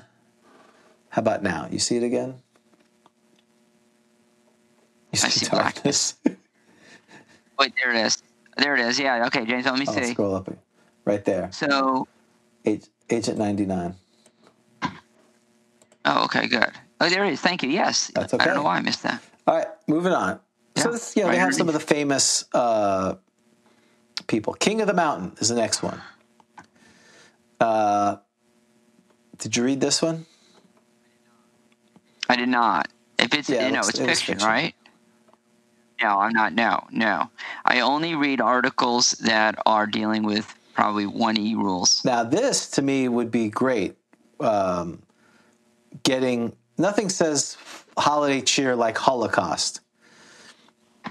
Right.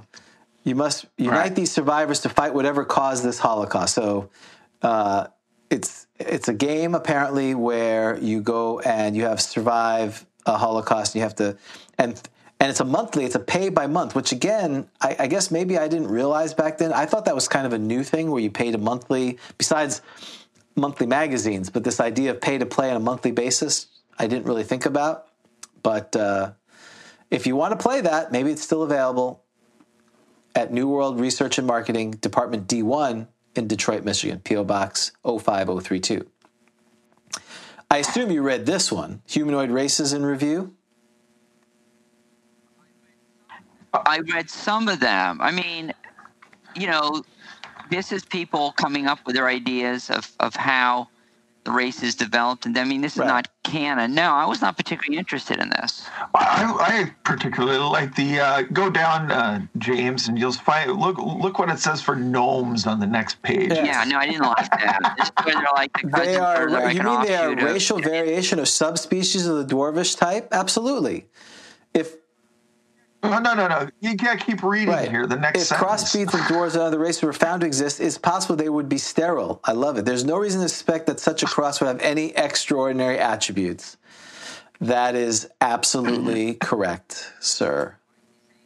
Why is he saying this under dwarves? I mean, under gnomes, though. It's about dwarves. Because they are a derivative. All right. Now, and then there's Sasquatch. I like that. And they're... And read with our amateurish, boyish, immature selves, these rare members of genus Homo are extremely shy. That may be technically correct. It's just not a great sentence. I'm just saying. Yeah, it was a different time. In this day and age, it wouldn't pass the editor.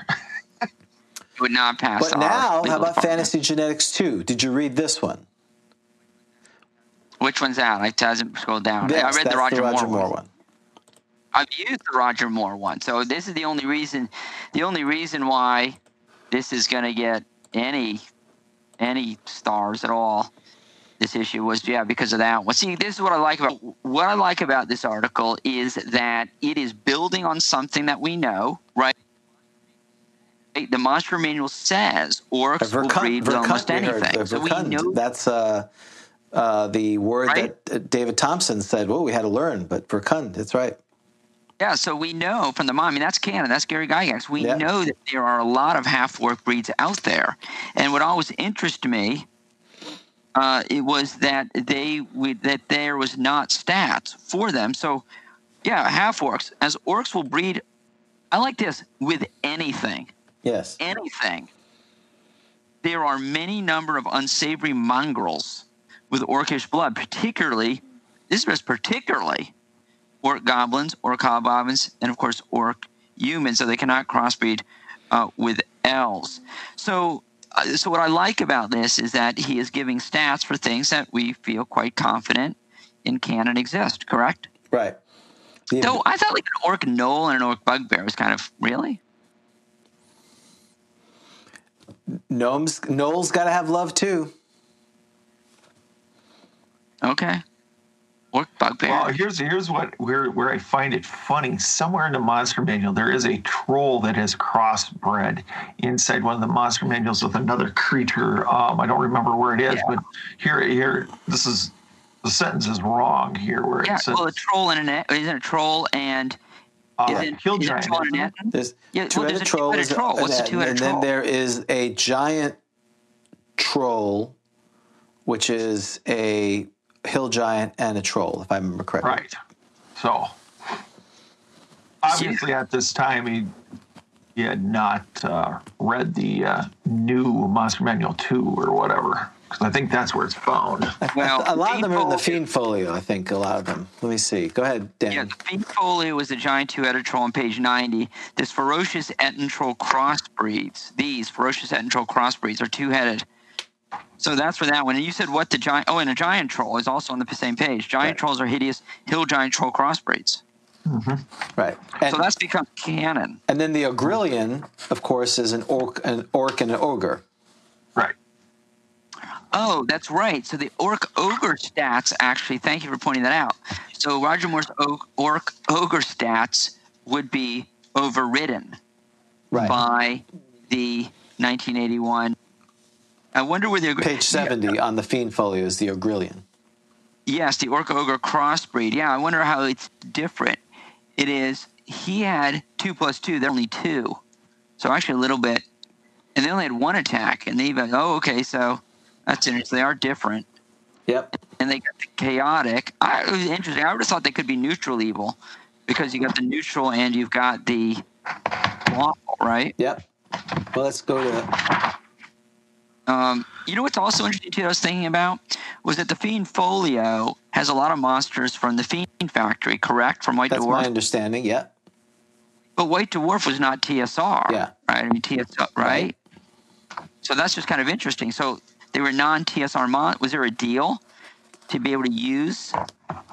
Did White Dwarf sell those monsters to TSR to use? Because we know Imagine magazine was TSR's Draven equivalent in the UK, if I recall.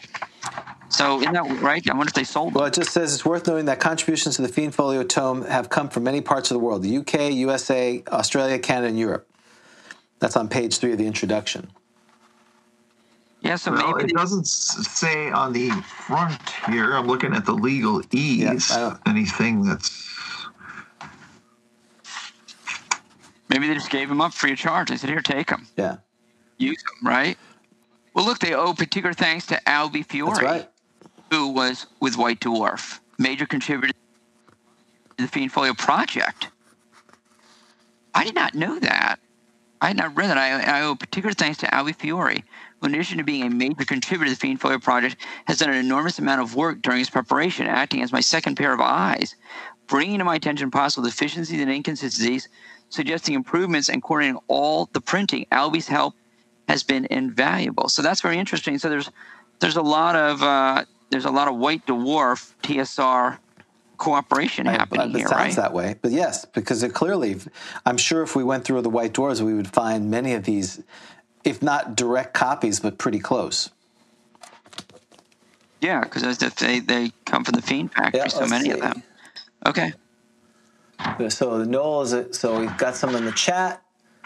Yep, and as Ragnar said, Games Workshop published White Dwarf, and they were the UK distributor of D&D originally. Yep. So they had some business relationship. That makes sense. Thank you, sir. Yeah, licensing agreement. Yeah. And Fred said there's a rumor that a Gnoll was a cross between a troll and a gnome. Yes, I remember that. We talked about that. That a Gnoll was a crossbreed of a Gnoll and a troll. So that was that in OD&D or one of the basics or something? Yeah, I think it was one of the basics. That's just why I love basic. This is why I'm going back to either Holmes or Moldvay or whatever that popped up in, because Just because of that. right, because they're monsters, and but yeah, I think it was basic. I'm gonna look it up because I feel like I have to. So Gnoll. All right, so keeping going. Yes, gnolls are rumored to be the result of magical combination of a gnome and a troll by an evil magic user. What else do you want to say? So at least it's magical. So it wasn't like there was some amorous. Well, there could have been, but they may have needed, like an in vitro clinic. You need the help, assistance. Oh, we come to you. We need your help. Right. This love can't produce what we'd like it to. So we want a baby. We want a baby. And then great. And because of that, and that doctor who saw the love, decided to do it, be a nice guy. The road to hell is paying attention. We have gnolls. Yeah, if loving a troll is wrong, I don't want to be right. There you go. Okay. All right, so we got more genetics. And I find this one interesting, gentlemen, because if you've ever played the Scarlet Brotherhood, this falls right into the Scarlet Brotherhood stuff here, where they've putting two races together to create different hybrids and stuff like that. It's written well in the Scarlet Brotherhood book. Okay. And it's most of these combinations fail miserably, but yeah, it's every now and then. It's that idea of mad scientists and all these abominations are created. Yep. Right. Necromancers and everything else. So if you didn't have enough genetics, there's been 4 articles about genetics. Half and half isn't always full. So that's the latest one I'm on, Dan. And again, now they're actually going over the specific dominant versus recessive genes. Do we really need all this? I don't know. I did. I didn't need. No. I did not need all that. So, okay, moving on. Oh, the Midwest. Midwest is Dungeons and Dragons country. Let's see. Looking for Minnesota. These places, we'll see if they're still here. They don't have any Minnesota. Apparently, Minnesota is not in the Midwest. No, we're too far gone. Because they got Illinois, they got Wisconsin, Indiana, Colorado. Well, that's weird, Colorado, if you're going to go that far out. For those who are not in the United States, that's almost west, I would consider. So, and I don't even recognize any of these shops per se. I don't even think any of these are still open myself. Well, and especially now with the pandemic, if they did survive 30, 40 years from now, this pandemic may have done them in if they had. I like the Viking Hobby Shop. Well worth a trip to Mundelein, Illinois. Mundelein, yeah. Excuse me. Yeah, you've been everywhere, so you would know. All right, now we're on Sage Advice. I don't remember seeing anything controversial here, per se, except that something that was changed later, which is the second one. May a character cast a spell by reading aloud from his spell book? So the answer is absolutely not, but of course in the book that shall not be named, they allow this to happen now. Yes. Well, in the book that shall not be named, I've had characters. What they did is they ripped the spell out of the book and used it as a scroll. Then, and it disappeared. That spell had disappeared then off the page. Yeah. Just like a normal scroll. Yeah. So in the book that shall not be named, it says whether you can rip it out or not. There is the spell definitely goes away, and there's a 1% chance that the page before it gets ruined or after, and then there's a 1% chance that the whole book basically explodes into flames because you did this horrible act. And one of the characters in Tom's game that I play on Wednesday, he's been using that, and the problem becomes, well, now you basically have this giant scroll book, because then they go, it's fine, we'll just create another book. You really have to, I don't want to say punish it, but you're now allowing them to use their spell book as a scroll book. Yes, it does take a long time to recreate one, but if you are fighting evil magic users, you're going to find their spell book, and all of a sudden that spell book becomes your one. So that's basically what's happening now. But here, Jim Ward and Will Niebling are saying absolutely not. It doesn't create any power per se. It's basically just the recipe. So, And I think so. I think there were a couple interesting things here. This question: is it okay for a monk, lawful neutral, to sneak up on an opponent and then backstab? Is this act chaotic? Is this evil? And look at this answer: the act of killing a victim without knowing if he or she is truly an enemy. In other words, killing a complete stranger without knowing if he or she presents a threat is a chaotic act. Okay, fine. I assume that we can assume we've all read the monster manual, and you see an orc, you know is evil, right?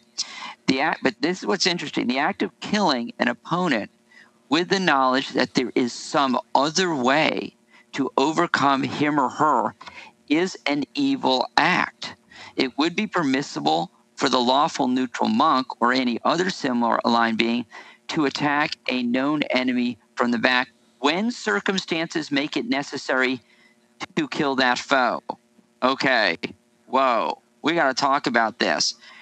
If I'm lawful, I have to think I can only kill if there's not another way to it's almost like a use of force matrix, like the police do. You got to use the least force necessary. Right. Is there a policy? Is there a policy manual? Do you go to court? Right. What do you guys agree with? So do you agree with that? I mean, so I know it's an evil. So I've got to throw a net over this white and do what with it?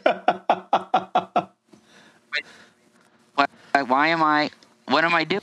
Right? I mean, it's like you guys. Didn't you have them all you were chained them all along because they were your guide or whatever, right? I mean, and so you had or it's like undead that you're chaotic and they're your buddies now, and you got this undead army following you around in the dungeon. I mean, what do you guys think about? I think part of it is, I'll let Vic speak after. What I also find interesting is I've never thought, I know that monks have thieving abilities, but it doesn't say that they can backstab. Backstab is the purview of thieves. Yeah, so, I agree. Though we had a character in our thing wanting to backstab, and the DM allowed it, and I wasn't going to sit there and argue with him. But it specifically says monks have these thieving skills. It doesn't say they have all the thieving skills. Right. But okay, here's my question: is where does it become? Why is it? Do the monks have to fight in a certain style for the lawful? Is there a code of chivalry for monks to kill somebody, or? Well, that's. Oh, I'm sorry. Go ahead. No, I'm just speculating here. Is there this?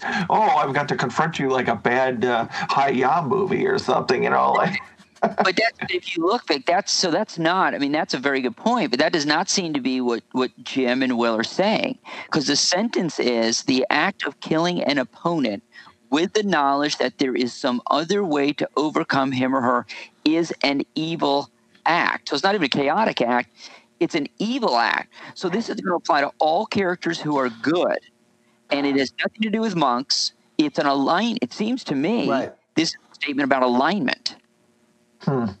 Right? And that's and what's interesting is it's not even it.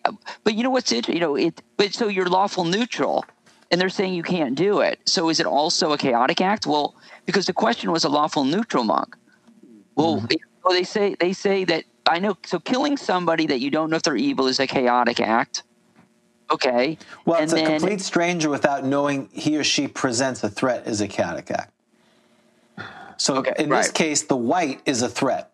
If you know a white is a malevolent undead creature, that's not a problem. And I think that's...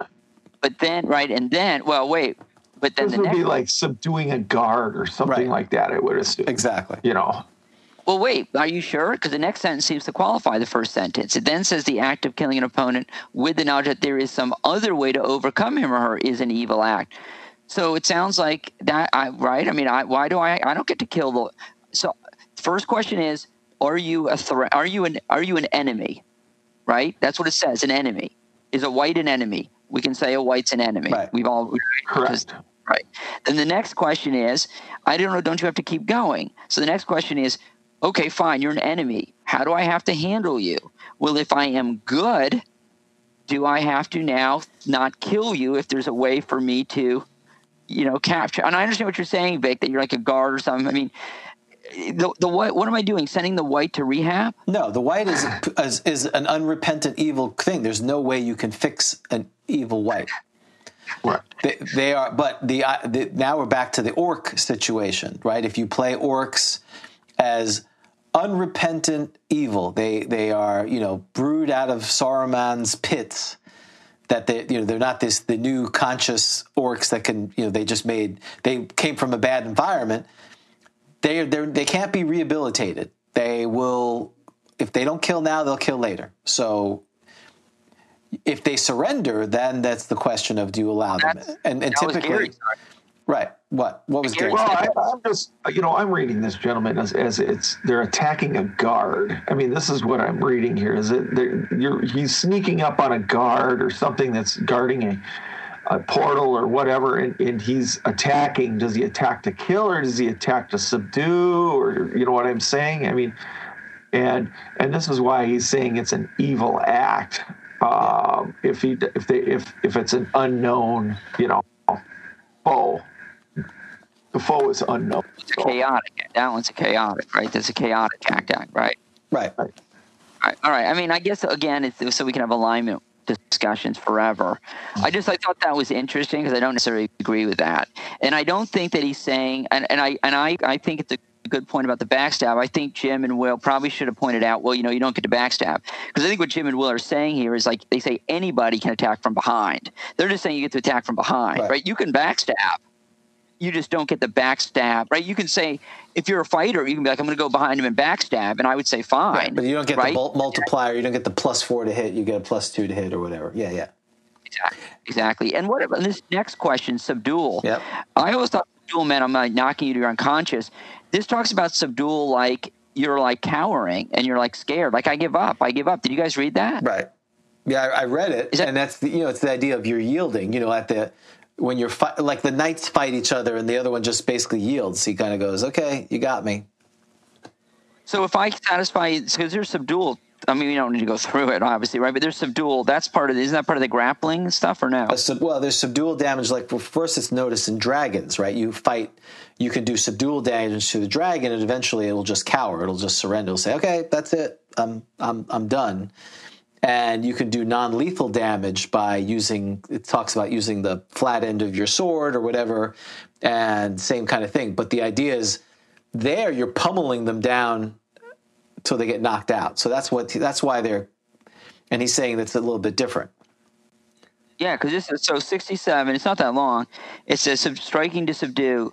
This is effective against some monsters, and other creatures of humanoid size and type, as indicated in the monster manual or herein. Wait, what does that mean? So it has to indicate in the monster manual that I can use subdual against Apparently. it? Well, the dragon has it specifically about it, subduing. Right. As indicated in the monster manual under dragons or herein, I guess. Mm-hmm. So I can use it on anybody. But why does it say this is effective against some monsters as indicated in the monster manual, or herein? So I guess the or herein is I can use. So or herein means whatever's following now, I can use this on whatever, I guess. Yes. Right. I think the intent is some creature you cannot subdue a zombie. I know it's mindless, or you can't subdue. But remember, you guys, it's got the rule here. It's a semi-intelligence and higher. Right. You're able to subdue them. So, I mean, you're going to have to look at inside the book, their intelligence, flip over to the first couple pages, look and see where he's at.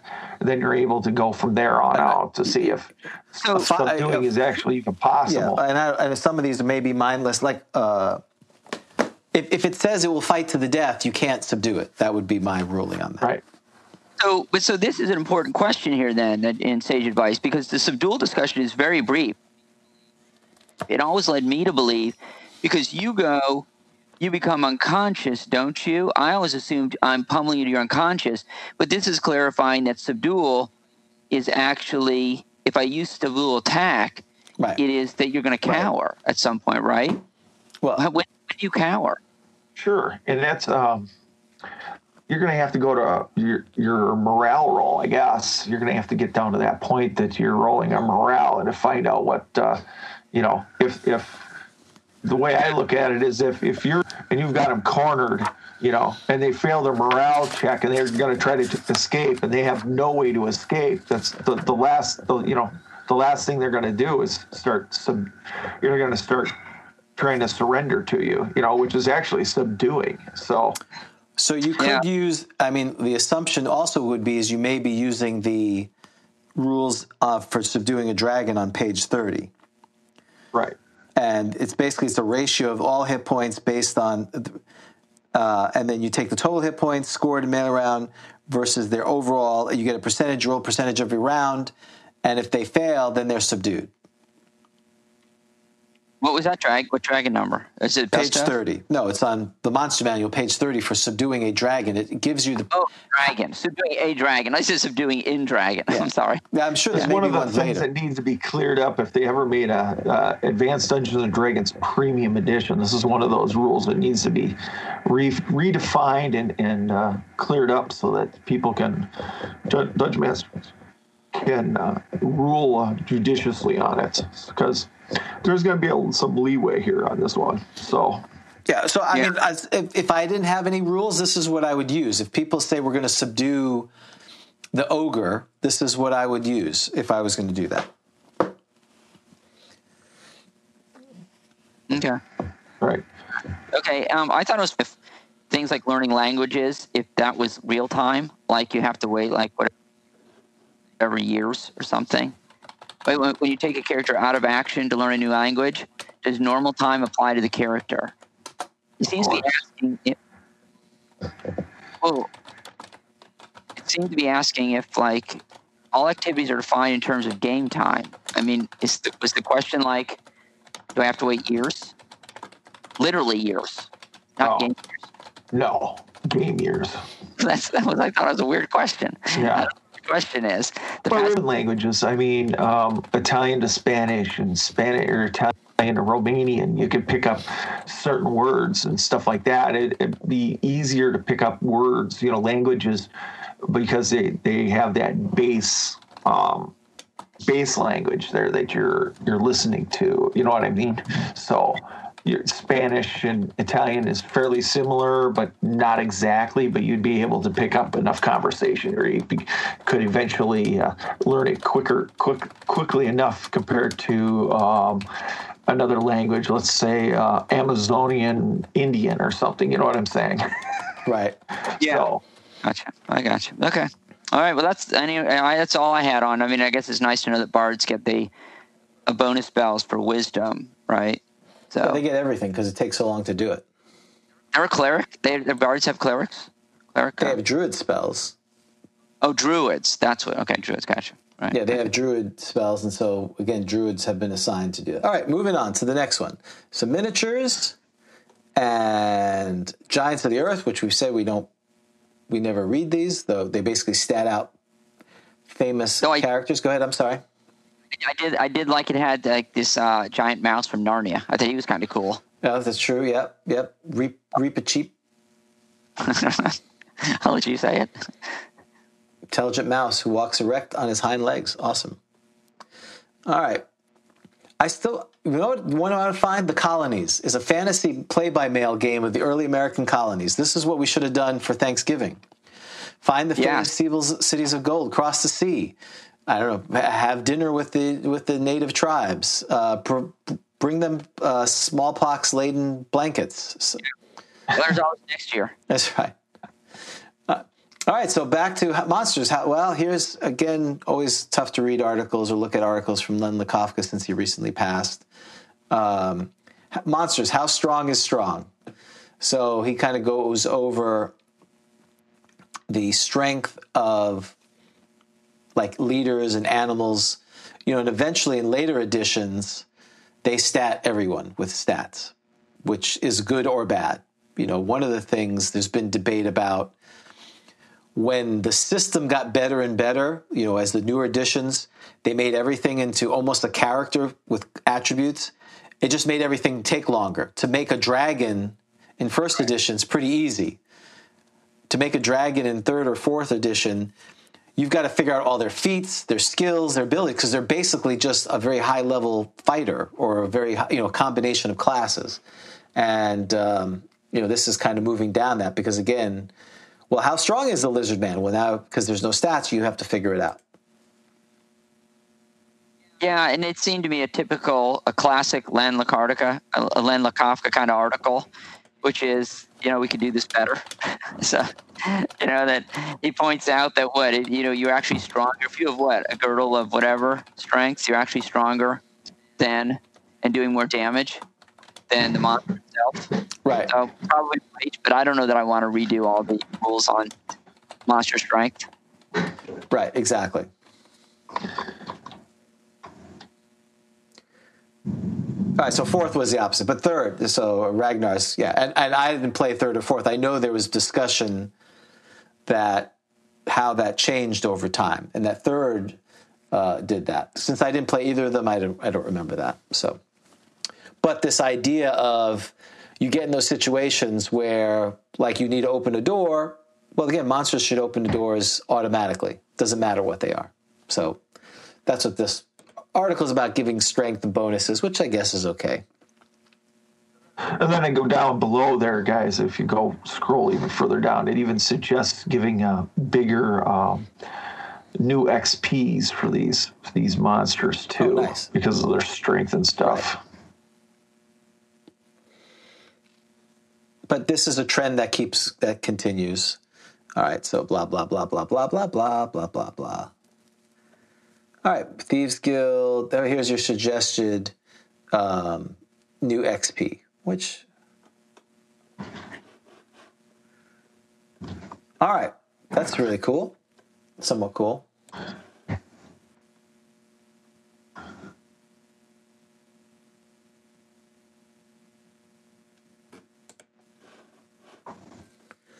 All right, so history of games and gaming. Again, we didn't read this. The convention schedule for CoastCon 81 in Biloxi. We should probably show up there, Dan. Well, I like, like Gen Con South, and I always remember seeing that in Dragon Magazine and be like, oh, that'd be amazing if I could go. It's like at a Ramada Inn. I mean, I'm not saying Ramada Inn's not a nice facility for it, but you know what I mean? I think I probably had a different image. I think I probably would have pulled up and been like, this is Gen Con South. I could be wrong. Right. It may have been amazing. And Richie went to Gen Con South. But you know what I mean? It was like, because the Gen Con name was like amazing. And I wonder if Gen Con South was basically just like 100 people, in a Ramada Inn. I'm sure it was. I think I read something about Gen Con South being a little larger than that, but I don't remember exactly. It would be interesting. Because it was, it looked like a smallish venue. Or we could go to the Valley Forge Shopping Center, King of Prussia, Pennsylvania, where they're America's headquarters for fantasy games. So, I've actually been there, but I didn't see any fantasy game shop when I was there back in the 90s. So then there's Food Fight. I didn't read this. I don't want a board game about throwing food at each other. I just no. I had no desire for it. But there's some interesting art. Again, it just reminds me of Earl Otis's cover that we saw with his high school, not derivative, but subversive high school pictures that he had. So, So if you want to read it, if you want to play this game, there you go. 24 pages of it. So I'm scrolling fast. Yes. And I'm scrolling, and I'm scrolling, and I'm scrolling, and I'm scrolling. Look at the principal's office. Okay. I'm scrolling, and I'm scrolling. Welcome to the podcast where I scroll. And we're scrolling, and it's just, okay. I still love this where they promote suicide with the don't jump. That would not fly today. Well, and with that guy, did they actually put it around him? Like, that sounds like a dangerous prop there, doesn't it? That's an accident waiting to happen. Like, here, tie this concrete block around your neck on this rope and get on this bridge, and we'll take a picture of you. Okay. Hold on. It does seem awful dangerous, even if it's a wood block. yes. Yes. There's an OSHA violation there. He didn't read the contract. It was a similar time. All right, so a lot. Yeah, too many lawyers. A lot of comments on Willingham. Obviously, he did a lot of the artwork here, and he's still active. And I know Leroy's been trying to urge him to come on. He hasn't responded yet, so that would be fun if we could have him on. Then Dragon Tooth. Yeah, so I'm there you go.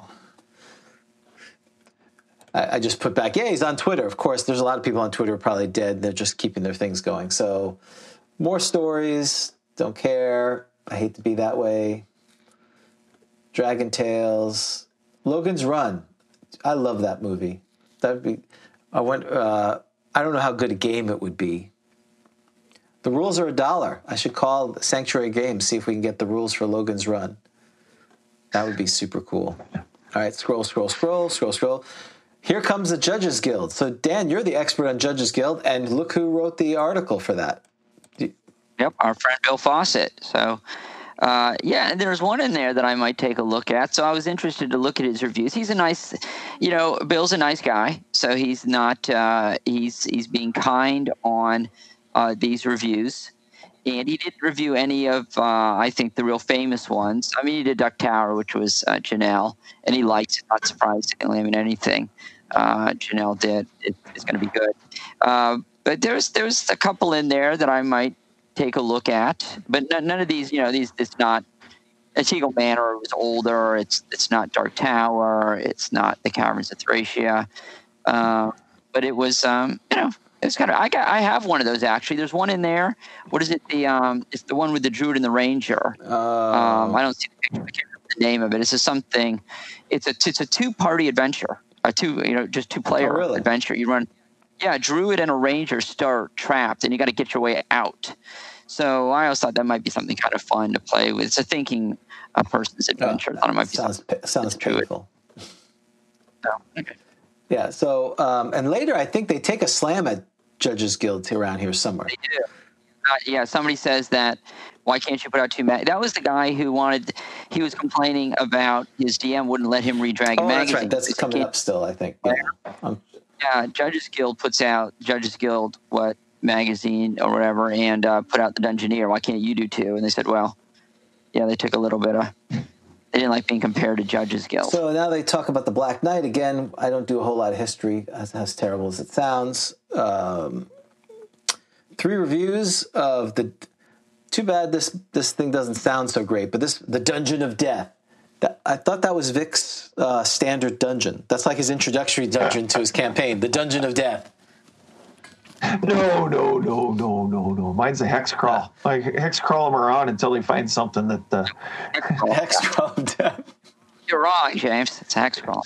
Well, a hex crawl can be a dungeon. I mean, it's just what's the difference? You're wandering underground. The other one, you're wandering above ground. You know. It's the difference between a grid crawl and a hex crawl. Right. All right. So now we're up to the Dragon Bestiary. And meh. It was okay. I mean, they were winter based, I guess, because of the holidays. Right. They were okay. I hate to say it because it's Roger Moore, and usually everything Roger Moore touches is gold. I'm hard to impress with new monsters. I'm a kind of guy like the Monster Manual's got a lot of stuff in there that I can work with. The Isn't the Cryo Serpent the same as a snow snake? Isn't there like a snow snake or something like that in one of these Monster Manual 2? Wasn't there one like that? I think so. It sounds familiar, Vic. Some kind of and if it wasn't, it was in the Fiend Folio. I mean, there's one of those has some kind of ice snake thing. Oh, now we're gonna pop up. Well, that's what we do here. You know us. We flip and turn. We're turners and flippers. Flipping and turning. The only thing I found interesting about those, there was a reference to the white worm, right, which is a snow variety of the purple worm. I love stuff like that, right, like the white pudding from the Giant series. And I also liked there was a reference to Knowles fighting this big winter worm. And so there's gnolls in cold weather regions. Is this true? Yes. That's awesome. I didn't know that. Is it because they wear fur or something? You know, that's and it was they're forced into the into those into that region by persecution. They're persecuted. Yeah. Well, I had not thought about. Hang on, where's the Arctic region? Yeah, maybe Deities and Demigods has one in the Newton section. There's some I remember seeing because it's like, there's so many creatures. It's hard to keep up with them. Well, have you noticed in Monster Manual 2 that they put snakes again, but they did it sort of differently, where they've got two, in the Monster Manual they had snakes, and then Monster Manual 2 they had snakes again, but they don't have it. There you go. Thank you, Jonathan. The snow serpent. There you go. Oh. In page 87 of the Deities and Demigods. Oh, what Pantheon? The new one. New one. Oh, okay. Yeah. So that's Fafhrd and Greymaster, yep. Okay. And yes, gnolls will be in subarctic, and they won't be in Arctic, of course, but they will be in subarctic. And okay, ready for this? Here it is. If you encounter a gnoll in the subarctic, 20% of these encounters will include what other type of creature? Carnivorous frost badger. No, I just... Wolves. Flins. Flins. The Flins. I don't even know what a flint is. It's a fiend folio. Of course it is. I don't know what it is. Oh, they're big boys. Oh, okay. Oh, they're relatives of gnolls. Yes. They're the smart ones, I think. Oh, okay. Yeah, intelligence. Well, average. That may be pretty good for their power. Okay, all right. So, yeah, gnolls. So, those monsters didn't really interest me all that much, those three. I don't know. No, snow campaigns can be tough to adjudicate, but they're sort of fun. You start laying traps like crevasses and stuff like that, and you have people walking, just like traps in a dungeon. You walk them through the ice, and they're instead of tapping their way through or stuff with their 10-foot pole, they're now down a crevice and they've got to figure out how to get out, and they've suffered fall damage and stuff like that. Okay, so. Yeah. Sounds like fun. You read? Do I hear the Emperor Strangler? You read? Yes, the Emperor Strangler is upstairs moving about. You read you read Fafhrd and Greymaster recently, correct? I've read a fair number of them. Okay, I yes. thought it was recent you were doing that. So it was like a year ago. I don't remember encountering the snow serpent.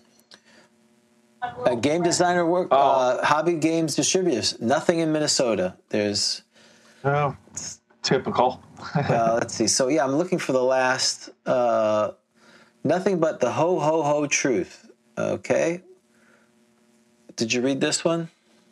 I think this is where they talk about his, this is the one they talk about Santa Claus's stats. That's right. But they didn't stat him, right? They didn't stat him. Yeah, they just said he's a magic user, intelligence 18, probably has a high wisdom, strength and con are less clear.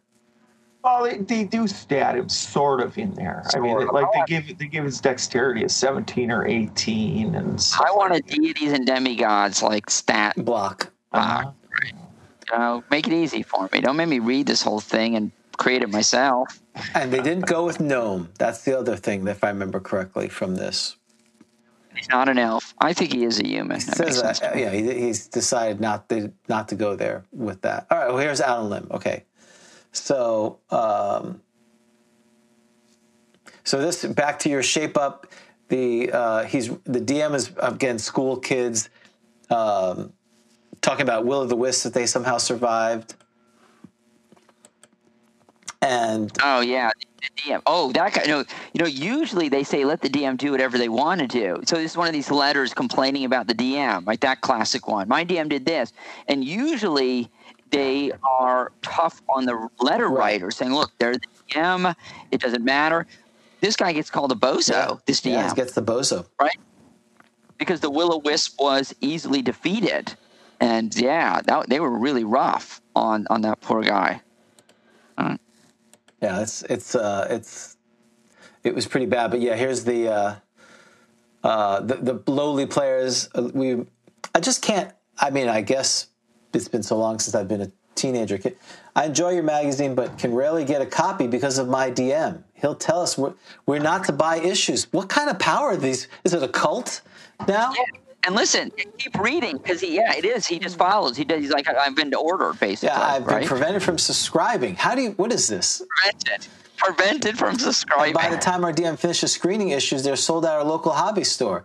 Even though I can see his position where dungeon modules are concerned, it's still very frustrating. There are several things you could do. Yeah, clearly Mark separated from the rest of the magazine. The idea is Danger of Play is reading the section. And again, then he asked for, could you do exclusively Journal or Dungeoneer?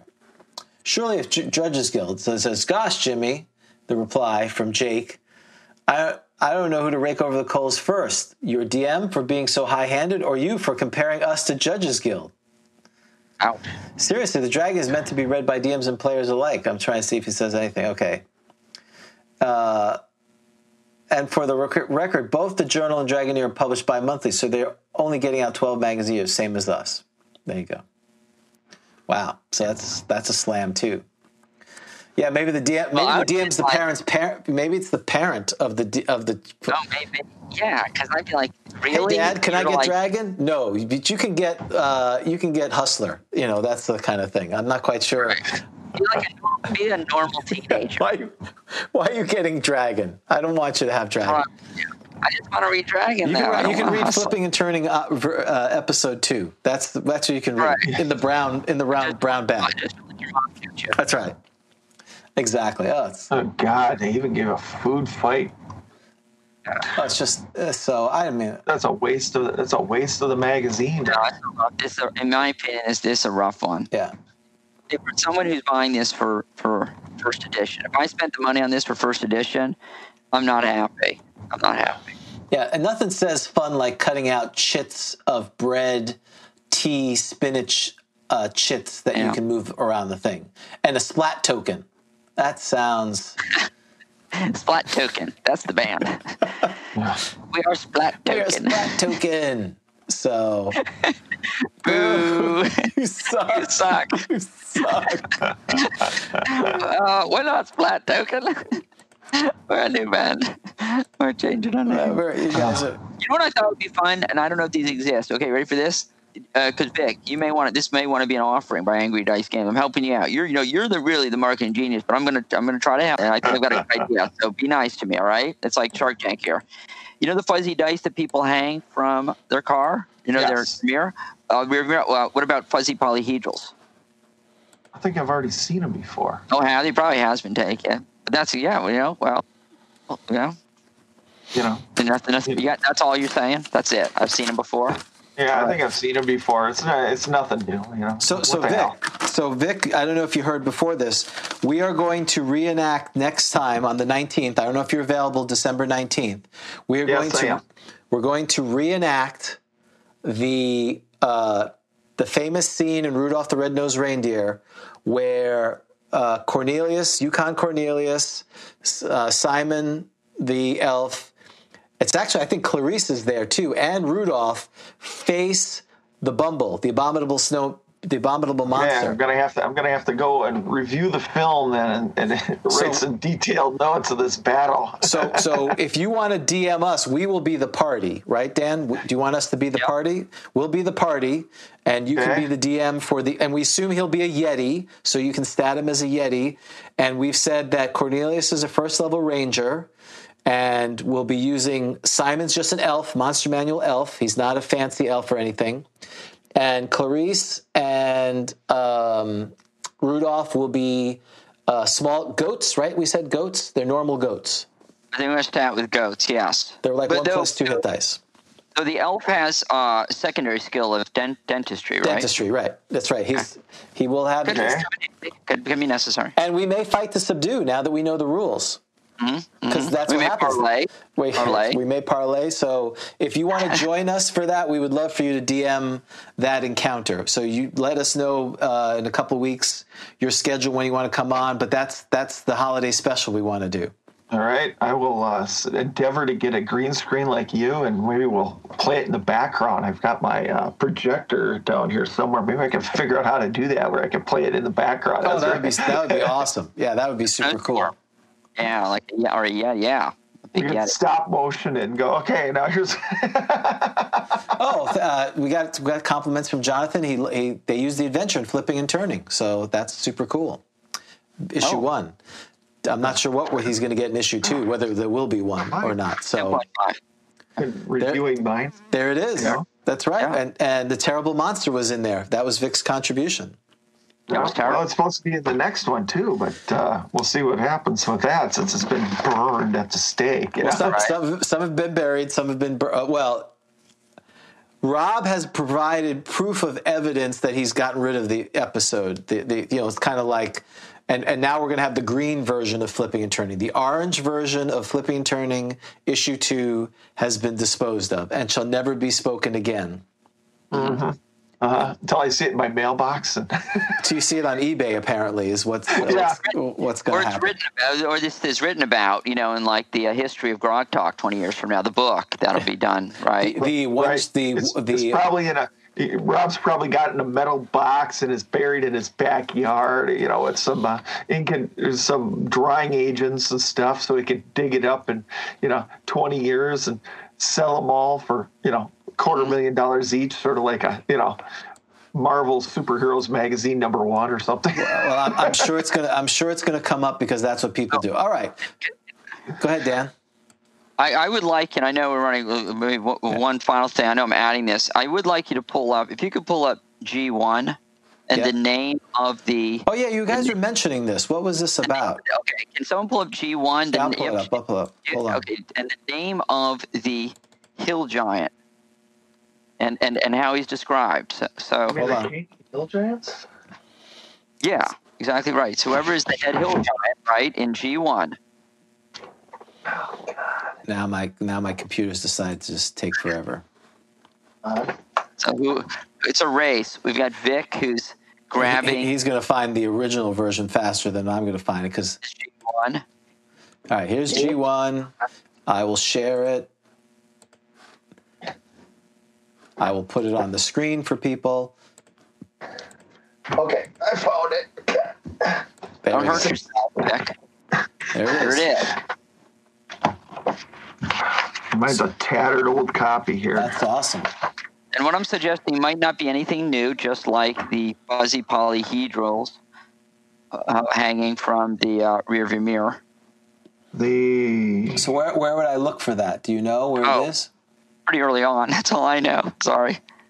G1. Are you talking the king or the whatever his name was? Yeah, he's like Nostra something, yeah. Yeah, Nostra. Yep. Let's see. The chief is a grossly fat and thoroughly despicable creature. Nostra. Okay, hang on. Let's first start with the name. What's the name? Nostra. Nosnra. Yeah. Now, Gygax was famous for doing what with names? Scrambling them. And not just scrambling, but wasn't it also for doing them backwards, like draw image? So backwards, what does this seem to look like? Not exactly, but what does it look like? Arneson. Thank you. Now describe. Now indicate the description of this guy. He's a grossly fat and thoroughly despicable creature, sly and vicious, loving ambush and backstabbing. That's his description. Furthermore, the party has been cautioned to expect a secret force. Well, but then you said enough. So what do you think? I think maybe Gary was making a poke at him. Right? Isn't that odd? I mean, look, that's almost Arneson backwards, and that's I don't know. It's so against the Giants as well, like 78. Oh, where is the publishing date on this? Publishing date is 78 and 81. Yeah, 78. Okay, so 78 is probably G1, right? Yeah. About 78. I don't know what the relationship was like. I'm just saying that I saw that name, and I know when you have weird names like that, Gygax usually does, well, not usually, but will do them backwards. And when I read that thing backwards, it looked like Arneson, and that just looks like a very strange description to me. I mean, a very specific description. It was just weird to me. So that's, I don't know, obviously. and I don't know if this has been suggested or not, but it just struck me that this may have been, as Vic has suggested, a poke Right. At Arneson. I think, and that's it's not above him, is what your point is. So, all right, Vic, give us a D10. We're gonna roll this out, and we're gonna see you next 2 weeks from now, where you can give us the epic battle of the Yeti. Will history be rewritten? That's half our fun. Is fell off. Yeah, five. Okay, I'll give it a 5. That's about all right. It's about average. It's about average. I gotta send you guys some more stuff to give away, or you guys got enough? Well, yeah, we could. You know what? Yes, send more stuff. We can always use some stuff. Like I said, just let us know. I got a bunch of these made now. So nice. Yeah, tell us. Send me your PayPal thing. Tell us how much it is, and we'll send it to you. We're so thankful that you send those. People love those. They love them. I just send them now. I am working on. Hold on here, since we're sitting here talking. You guys, did I ever show you this one? I've got tomorrow supposedly. I get. I don't know if the lights are. I see lights. Hold on. So tomorrow supposedly, and this is a discussion on Facebook, that there are people wanting to put jewels in the eyes of these. Oh, that'd be cool. Groggy. So I ordered jewels, and they will be coming in, and I'll test those out and send you a picture. And I call this my version 6 after I've had to sit there with a CAD program trying to figure out how to wire these things up. It's one of those projects that takes forever to get done and do right. I think I went through 7 printings before I finally got it to be able to wire them up and stuff. So, well, and it'd be nice, some kind of at some point. Oh, you raised your hand? Why are you raising your hand? I recognize the senator from Winter Park. Yeah, go ahead. Okay, go for it, Dan. I didn't have a question. I just wanted to raise my hand. I wanted to use the raise my hand function. And you got any of these? I don't remember if I sent you any of these. I have a very early I have a first edition version painted. But did I send you any in a mail the last time? No. All right. I did not. So I'll have to print some stuff up because on Black Friday they had 3D printing filament for really cheap, so I can print out a bunch of stuff. People, again, we gave away Keep It Blood Red Falls, and we're giving away Carlos Entertainment, but people love the Groggies. That is so. When you gave that to us last year, it was amazing. It's in the place of honor still. So there are many like them, but we have the huh?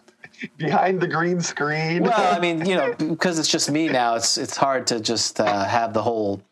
It looks kind of dorky for me to stand behind this thing by myself, going, "Hey guys." So, but so hopefully you'll be able to join us when we recreate for our holiday edition the famous Rudolph the Red-Nosed Reindeer, and hopefully Bumble will get his revenge and eat the thing. But we're going to try our best, Dan. We're not going to let.